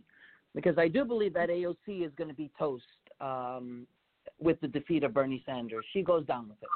Everything she stood up for in the, since she's been elected, even going as far as to endorse Bernie Sanders, she has no validity anymore. She has no voice. Once Bernie Sanders is extinguished, also goes the very few members of the party, the trio, the three people in the party, AOC, Omar, and I forget one other person. I mean, they go down with Bernie. Bernie goes down, so do they.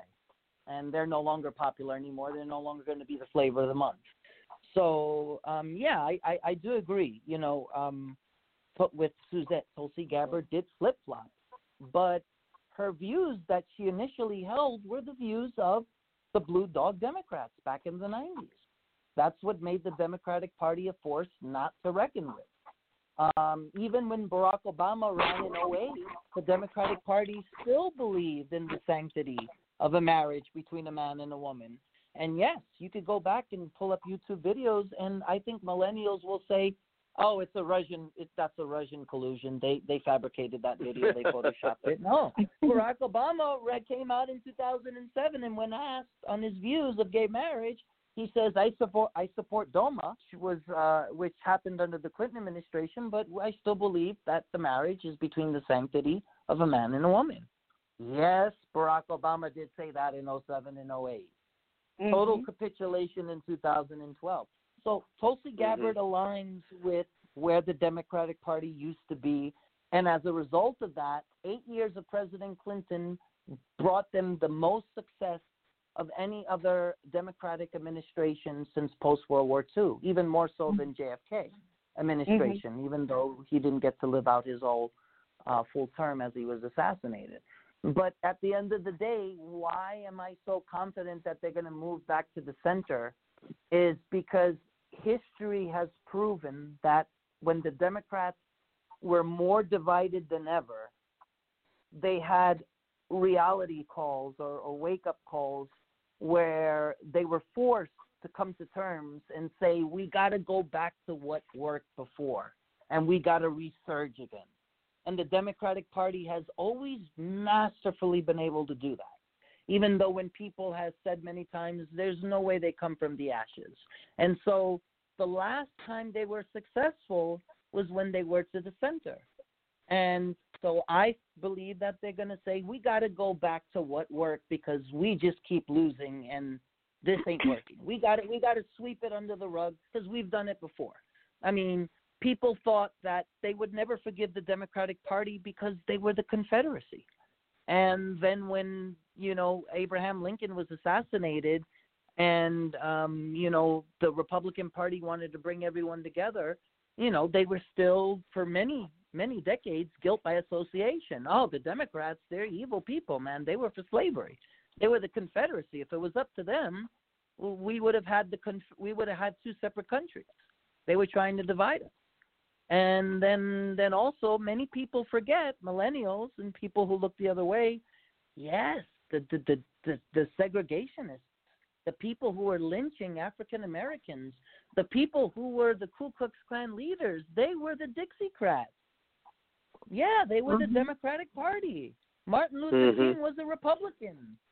It was the Republican Party that pushed the Civil Rights Act movement and kind of cajoled it and forced it down LBJ's throat, because LBJ didn't want to vote for the Civil Rights Act, didn't want to put it into legislation. He had his feet put to the fire to do it. He had to be cajoled to do it. So many people forget that the Democratic Party has had many his points of history where they were so divided, they were completely on the wrong side of the fence. Many people forget they were the party that initiated the only war in United States history that we never won, which was the Vietnam War. Yes, it was the Democrats, but nonetheless, they have also proven that they have been able to resurge, regroup, form, and conform and become a successful party again. It just takes them the hard way to do so. And so that's why I have every confidence that after 2020, there's going to be so much selective outrage that Trump was reelected again, that they're just going to be forced to have to wake up in every aspect. And I don't just mean the base. I also mean the politicians that are correctly towing the current platform. They're going to have no choice. They know that their party is going to be extinct if they don't pivot. And one thing Democrats have always been great at doing is when people thought they were gone, there was no way they could resurge, they rise from the ashes. And mark my words, 2020, they will rise from the ashes because they have no choice. It's either that or the extinction of their party. And they know there's no chance for 2024. And that means they have to change their whole platform again, which they've done many times in history. They're going to have to change it. But my hunch is they're going to say, from a common sense perspective, we need to go back to what worked. What was the last blueprint of success? And then ask themselves, can we do it? Do we have a couple of moderates that are still not extinct? And we still have Joe Manchin. We still have Tulsi Gabbard. And maybe a couple of names that I just don't know. But there still are some that have been very silent for the past 10 years. Actually, 13 years. The 8 years of Obama, the Blue Dog Democrats were either extinct or they were censored. Mark my words, 2020 is the resurgence of the Blue Dog Democrats. It's because it's either that or the progressive base or the liberal base will realize that for the first time in over 220 years, if Confederacy didn't bring them to extinction, if segregation didn't bring them to extinction, if the Vietnam War didn't bring him to extinction, well, I guess there's a first for everything. You would think that those dirty parts of their history would have put him out of business, would have did what it did to the Whigs, would have eliminated the party from existence. I mean, my God. I mean, if you look back, I tell people, do you not realize that Ukins as racist, this was the party that if they had it their way, today African Americans would be in the cotton fields and we would be they would have their own country. Do you not realize that? Do you not realize that? How could you not see that? How could you not study the history of your party? How could you not realize that they were the ones lynching African Americans in the 1920s and 30s and 40s under the banner of the Democratic Party? How can you not see that? How can you not see that they initiated one of the most deadliest wars in history that we didn't even win? We came out looking like a bunch of idiots. It was the Democratic Party. It was the Democrats. So they've had many, many ugly chapters where you would say, I think many historians would have said, by all counts, that should have put them out of business. But it didn't. So that's why I think 2020, wake-up call, they got to go back to what works. They do still have a few blue dog Democrats left. Very few. All they need is the foundation to start building up from there. Well, yeah, I think you're going to have to go. Oh, go ahead, Suzette. No, go ahead, Robert. Really, seriously, go ahead. No, I was going to say, I mean, I think they are going to have to reevaluate and do something if they want to still be a viable party. within the United States. And yeah, I mean they might have to go back and of course I think that's going to throw back their globalist agenda, and I think that's what it really is. And and that's why I think they've been pushing. I think under Obama they thought, man, we can do this. We can finally get this done. We've been trying to do this for 40 years. Well, then Trump's elected, and that kind of pushed it back. So I think it's going to maybe push back their movement to want to do that probably another 8 years, or if not more. I mean, 12 years, because if we have another 4 years of Trump and then maybe another 8 years of the pendulum swings, right? The Democrats, which who knows very well, may be Tulsi Gabbard. But I think an interesting ticket actually for 2024 for the Democrats would be very just that, a Gabbard Mansion ticket. That would be certainly an interesting ticket. 2024. I mean, and whoever the Republicans. I mean, after Trump. I mean, that's another question. People are like, well, after Trump, after 4 years, who's he going to put? Who would step in to take his place? I mean, my hope was Matt Bevin, who we've had on the show a number of times. Of course, he's not governor anymore, but that's who I was kind of hoping to see.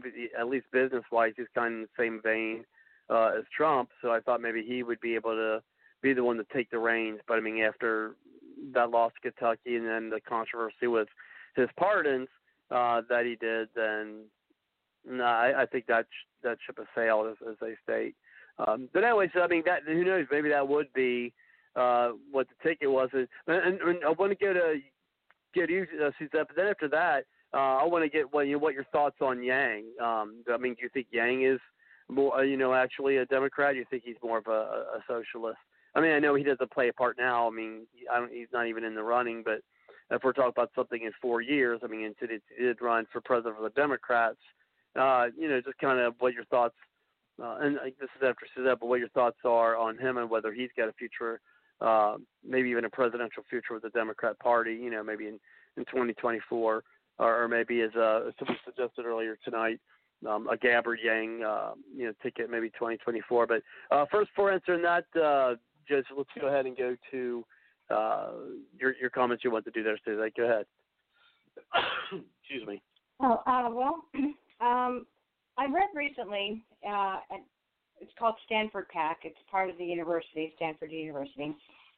And their new strategy, the Stanford PAC is also an activist group, and they say so on their website. And so a recent paper was published about how progressives and the left don't win elections. And the reason why is because conservatives don't agree with their agenda. And so the thought was throughout the paper, and it even said so, that they need to frame their candidates,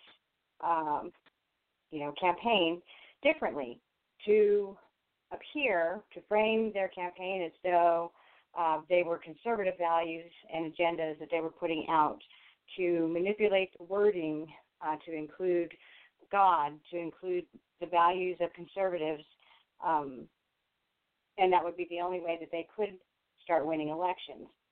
I just about flipped over and just was like, what?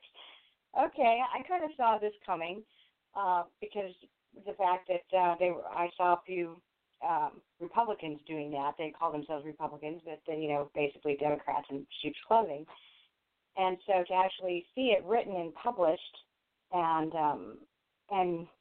going to be used in upcoming elections here to frame progressive candidates to be more conservative, and so that they can appeal to the conservative base.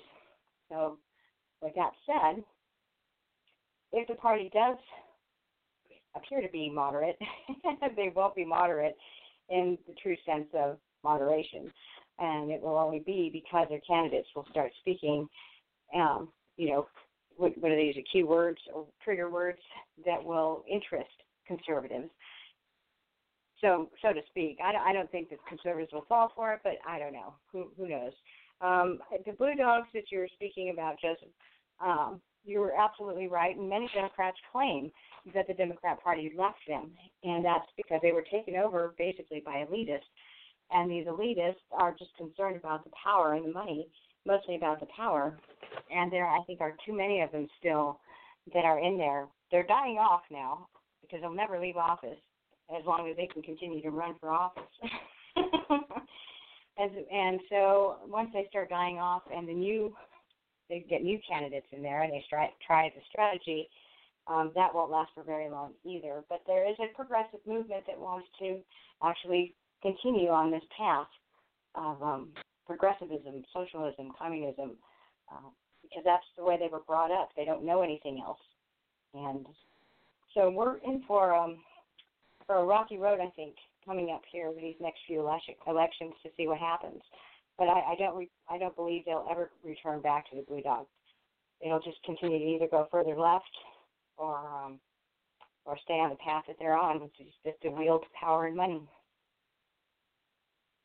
Back to you, Robert. Yeah, and I mean, if you want, and then I want to slide it over to you, Joseph, on what your thoughts are, with Yang, and do you think that, is he, viable in 4 years as possibly, to run again, maybe even for president or vice president, or if he's more in line of like a Bernie Sanders is he closer to ideology than a Bernie Sanders than a Tulsi Gabbard?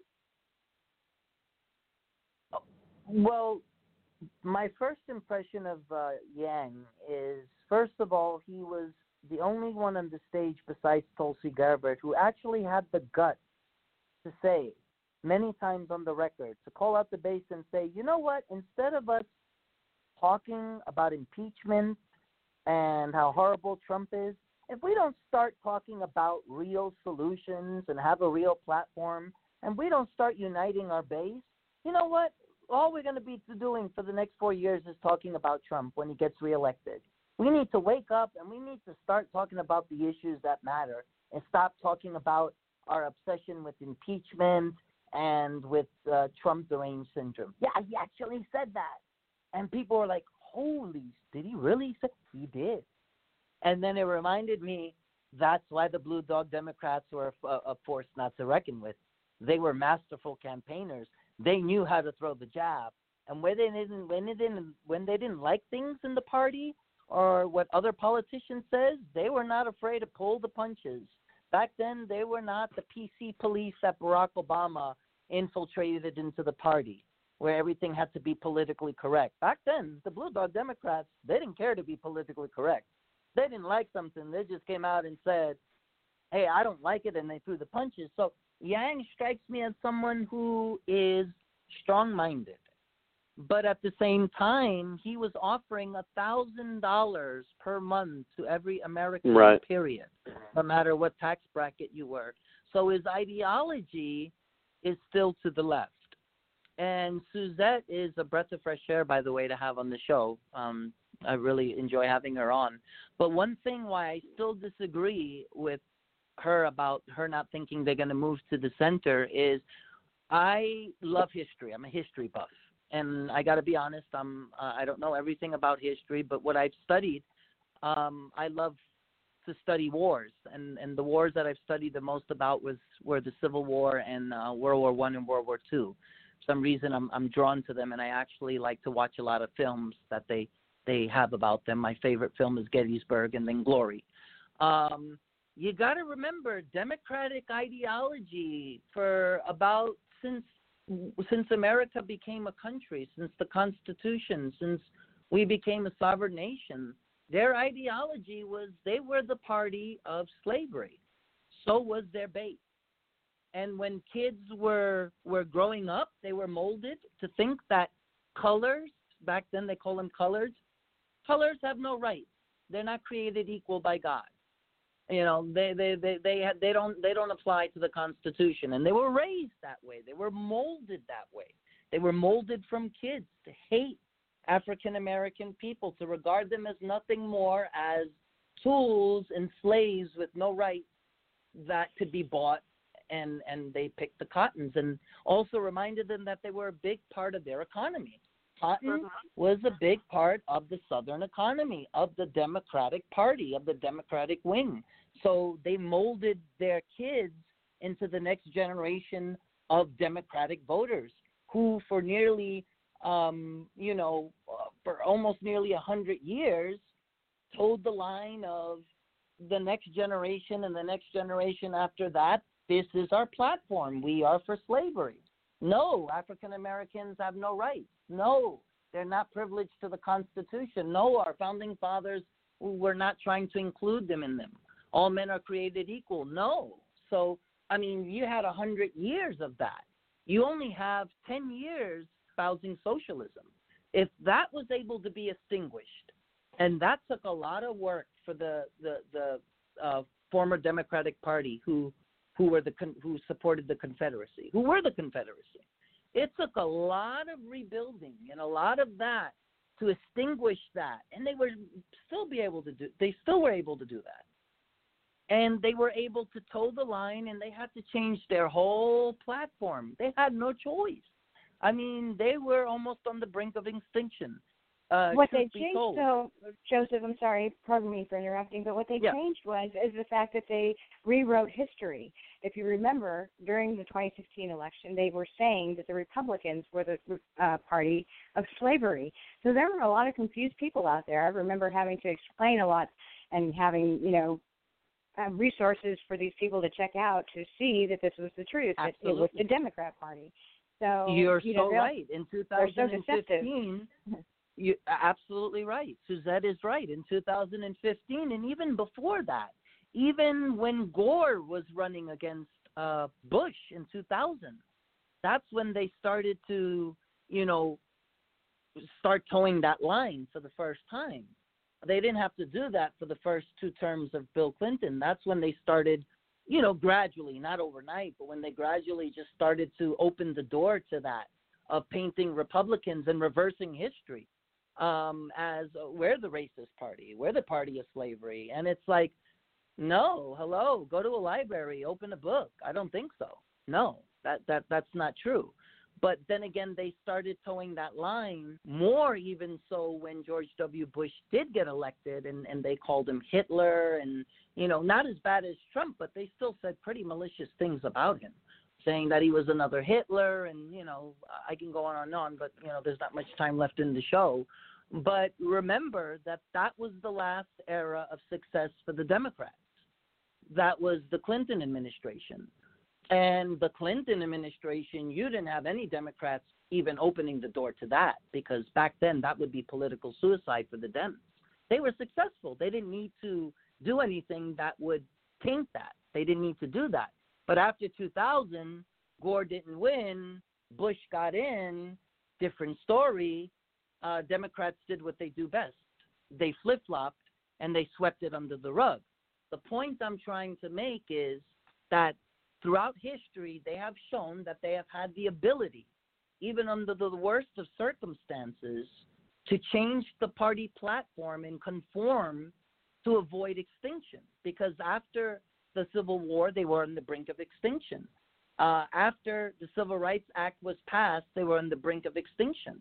After the Vietnam War and the weakest foreign policy of any Democratic president in the history of the party, Jimmy Carter, they were many times on life support. But they have shown that they were able to pivot, and they have been able to do so before. And if they can come back from that, which is 10 times worse than espousing socialism and communism, oh, believe me, they'll come back, because they have no other choice. And truth be told, the majority of Democrats who are supporting Biden are not millennials. Bernie Sanders is doing best amongst Latino voters and millennial voters. But Biden is succeeding in getting the higher demographics and ranges of ages that are not millennials, if that is not an eye-opener. So interesting tidbit there. And I defer back to you, Robert, on that. And I agree with you completely with you, Suzette. They've been towing that line for almost 20 years now and trying to rewrite history. And they've done that plenty of times before, trying to sweep it under the rug and paint us as put it on us that we were the ones that did it. No, we didn't. We embraced As Republicans, the civil rights movement. Martin Luther King was a registered Republican for the life of God. It was Republican lawmakers that had to put LBJ's feet to the fire and force his hand to pass the Civil Rights Act in his party. They still didn't want to pass it by 1965. So yes, the Democrats do a brilliant job of sweeping their dirty laundry under the rug. But like I said before, the easiest thing to do is to distort the truth. The hardest thing to do is to refute it. And what liberals are best at these days is turning the other cheek and looking the other way because it's their narrative. It never has, it never will, and they know it, and they're in denial. And like the movie A Few Good Men, they can't handle the truth.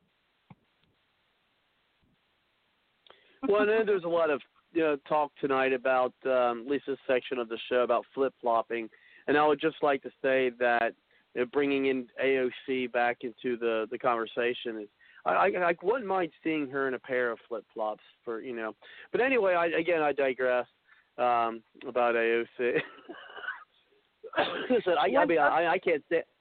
I can't stand her politics, but I do find her quite attractive. Well, being a bartender at one time, going to college, I had to pay for my schooling. We did have a drink called the blowjob. So you might ask, can I order 2 blowjobs, please? Oh my gosh! There you go. Well, how about what? I'm like, oh, there you go. I can see me walk up to the bar. Oh, can I help you? Yes. Can I have 2 of your slipper nipplies and a blowjob, please?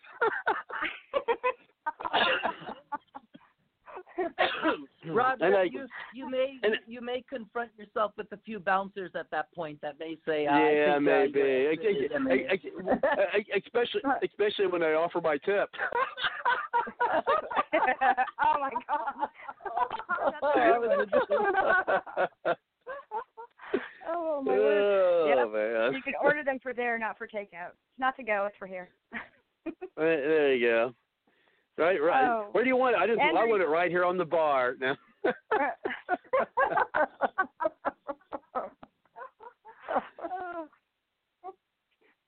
Getting back to Andrew Ye, oh my goodness, let me see, clear my brain. He's actually moved on. He's back into the entrepreneurship thing again, and he's running a pilot program. I believe it's in Pennsylvania, but I can't be for sure on that. And what it is he has investors that they're going to be running a pilot coming up here soon with $1,000 universal income to families out in that area or the area that they're going to do it in to see how it goes.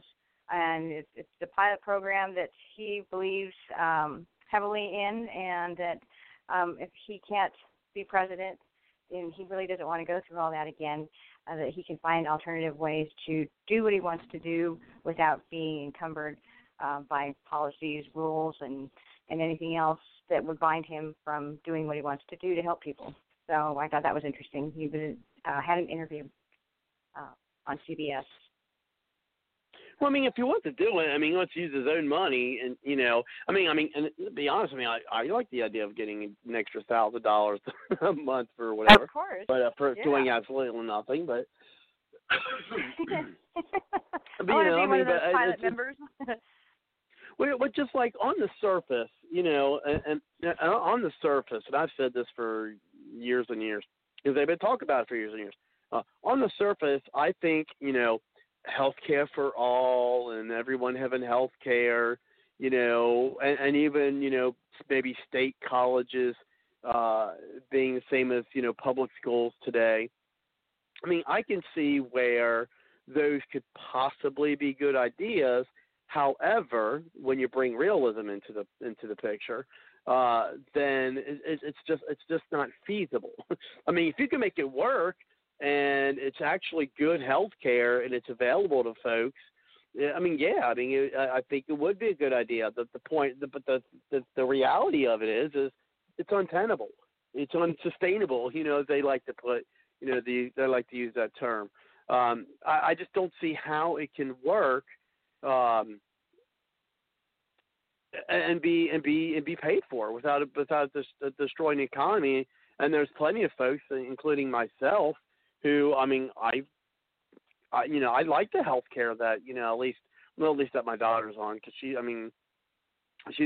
got really good health care. Mine's not as good, but it's still better than, I would say, Obamacare or anything of that nature. I just don't think that. I just don't think it'd be done. I mean, as a concept, I mean, yeah, great.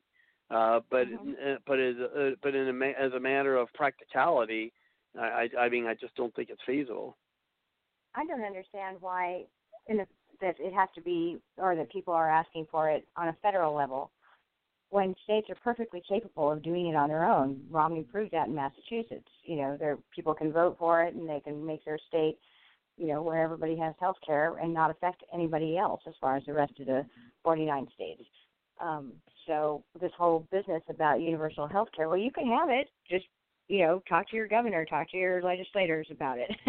Right, yeah, it would be a state issue, right. Well, yeah, and I kind of feel, I think the same thing about abortion. I mean, not to belabor too much of that topic. It's not what we're really talking about tonight. And you pointed out correctly, Joseph. We are kind of running out of time, so we have to get ready to close things off. Actually, pretty soon. Is that be up to the states? Let people vote with their feet. On whether something like that is legal or not. Now, I personally think it is. You're killing a baby. I do find it utterly ironic. And then after this, I'm going to open up the floor for your closing comments. But I find it utterly ironic that you have conservatives who are fighting harder to save liberal babies' lives than liberals are, which I find kind of ironic. But anyway, I guess that shows the character of conservatives compared to liberals, I guess. And it is. Unfortunately, it's time for closing comments, where each person's got about a couple minutes for closing comments for this evening. And so, Joseph, if you'd like to close some closing comments, and then yourself, Suzette. Man, the show went by really quick. And so we'll have to go ahead and get ready to close things out. So, Joseph, we give the floor over to you.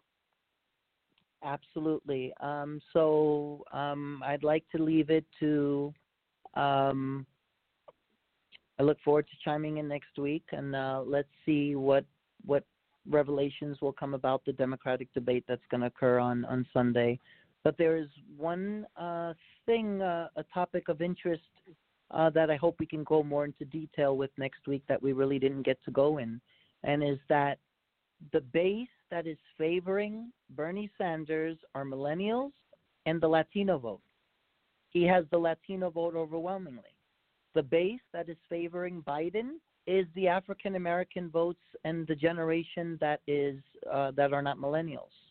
Very interesting, and it could give an insight as to where the thought process and the reason why Bernie Sanders espouses his particular platform versus Biden. But very interesting, because those are two important demographics that the Democratic base has always been very successful at, is Latino and African American turnout, but now we have a divide. The Latinos are not supporting Biden. They're overwhelmingly keeping Sanders on life support, and the millennials versus the African Americans are keeping Biden in the game, and anyone who is the generation after the millennials are keeping Biden in the game. Another great show, Suzette. Always a pleasure. Dr. Tolberg, I'm glad you were able to come on. My prayers and thoughts are with you and your family, and hope that you are safe in Venezuela, and look forward to your show next week and many more to come. Thank you. Thank you very much. Looking forward to hearing back from you again. And go ahead, Suzette, and then I'll have to close things out myself. Thank you, Joseph. That was very nice of you to say, and I enjoyed the conversation as well. And, yes, Dr. Tolbert, prayers are definitely with you. And one more thing also, if anybody needs any supplies, you can always get a hold of me through my show on Spreaker. My email is on there if you need me to mail you anything. President Trump is handling the virus just fine, and I don't have any complaints with that. I think he's doing a good job to the best of his abilities at what he can do right now. And, we'll just have to keep an eye out for the election. I think the only reason why Bernie would lose it is just because millennials have a tendency not to actually show up to vote, whereas the older voters and the black voters will show up to vote for Biden. And I think that's a lot of where the numbers are maybe fluctuating, besides the fact that Barack Obama had called Amy Klobuchar and Buttigieg and told them they needed to back Biden the night before the Super Tuesday. So that was interesting. Anyway, thank you very much, everybody. And God bless America. God bless you all. And we'll talk to you soon. Back to you, Robert. Thank you very much. That is interesting. I mean, I'll be honest with you. I didn't hear that Obama reached out to them about them supporting Biden. This is actually the first I've heard of that. So that's definitely pretty interesting. So yeah, looking forward to next week. You never know what, and I definitely want to talk more about that, Joseph. Certainly. So I definitely want to bring that up and discuss that tomorrow night. I mean next week, and of course we will be talking about the debate and of course other current events and news. But I will have to close out tonight as I do every night, and that is with the song by Aubrey Ashburn. And she's not doing the singing as much now. She's doing art, but one day I'll be able to get one of those pieces. So anyway, good night, folks. Take care, and we'll see you next week. Good night.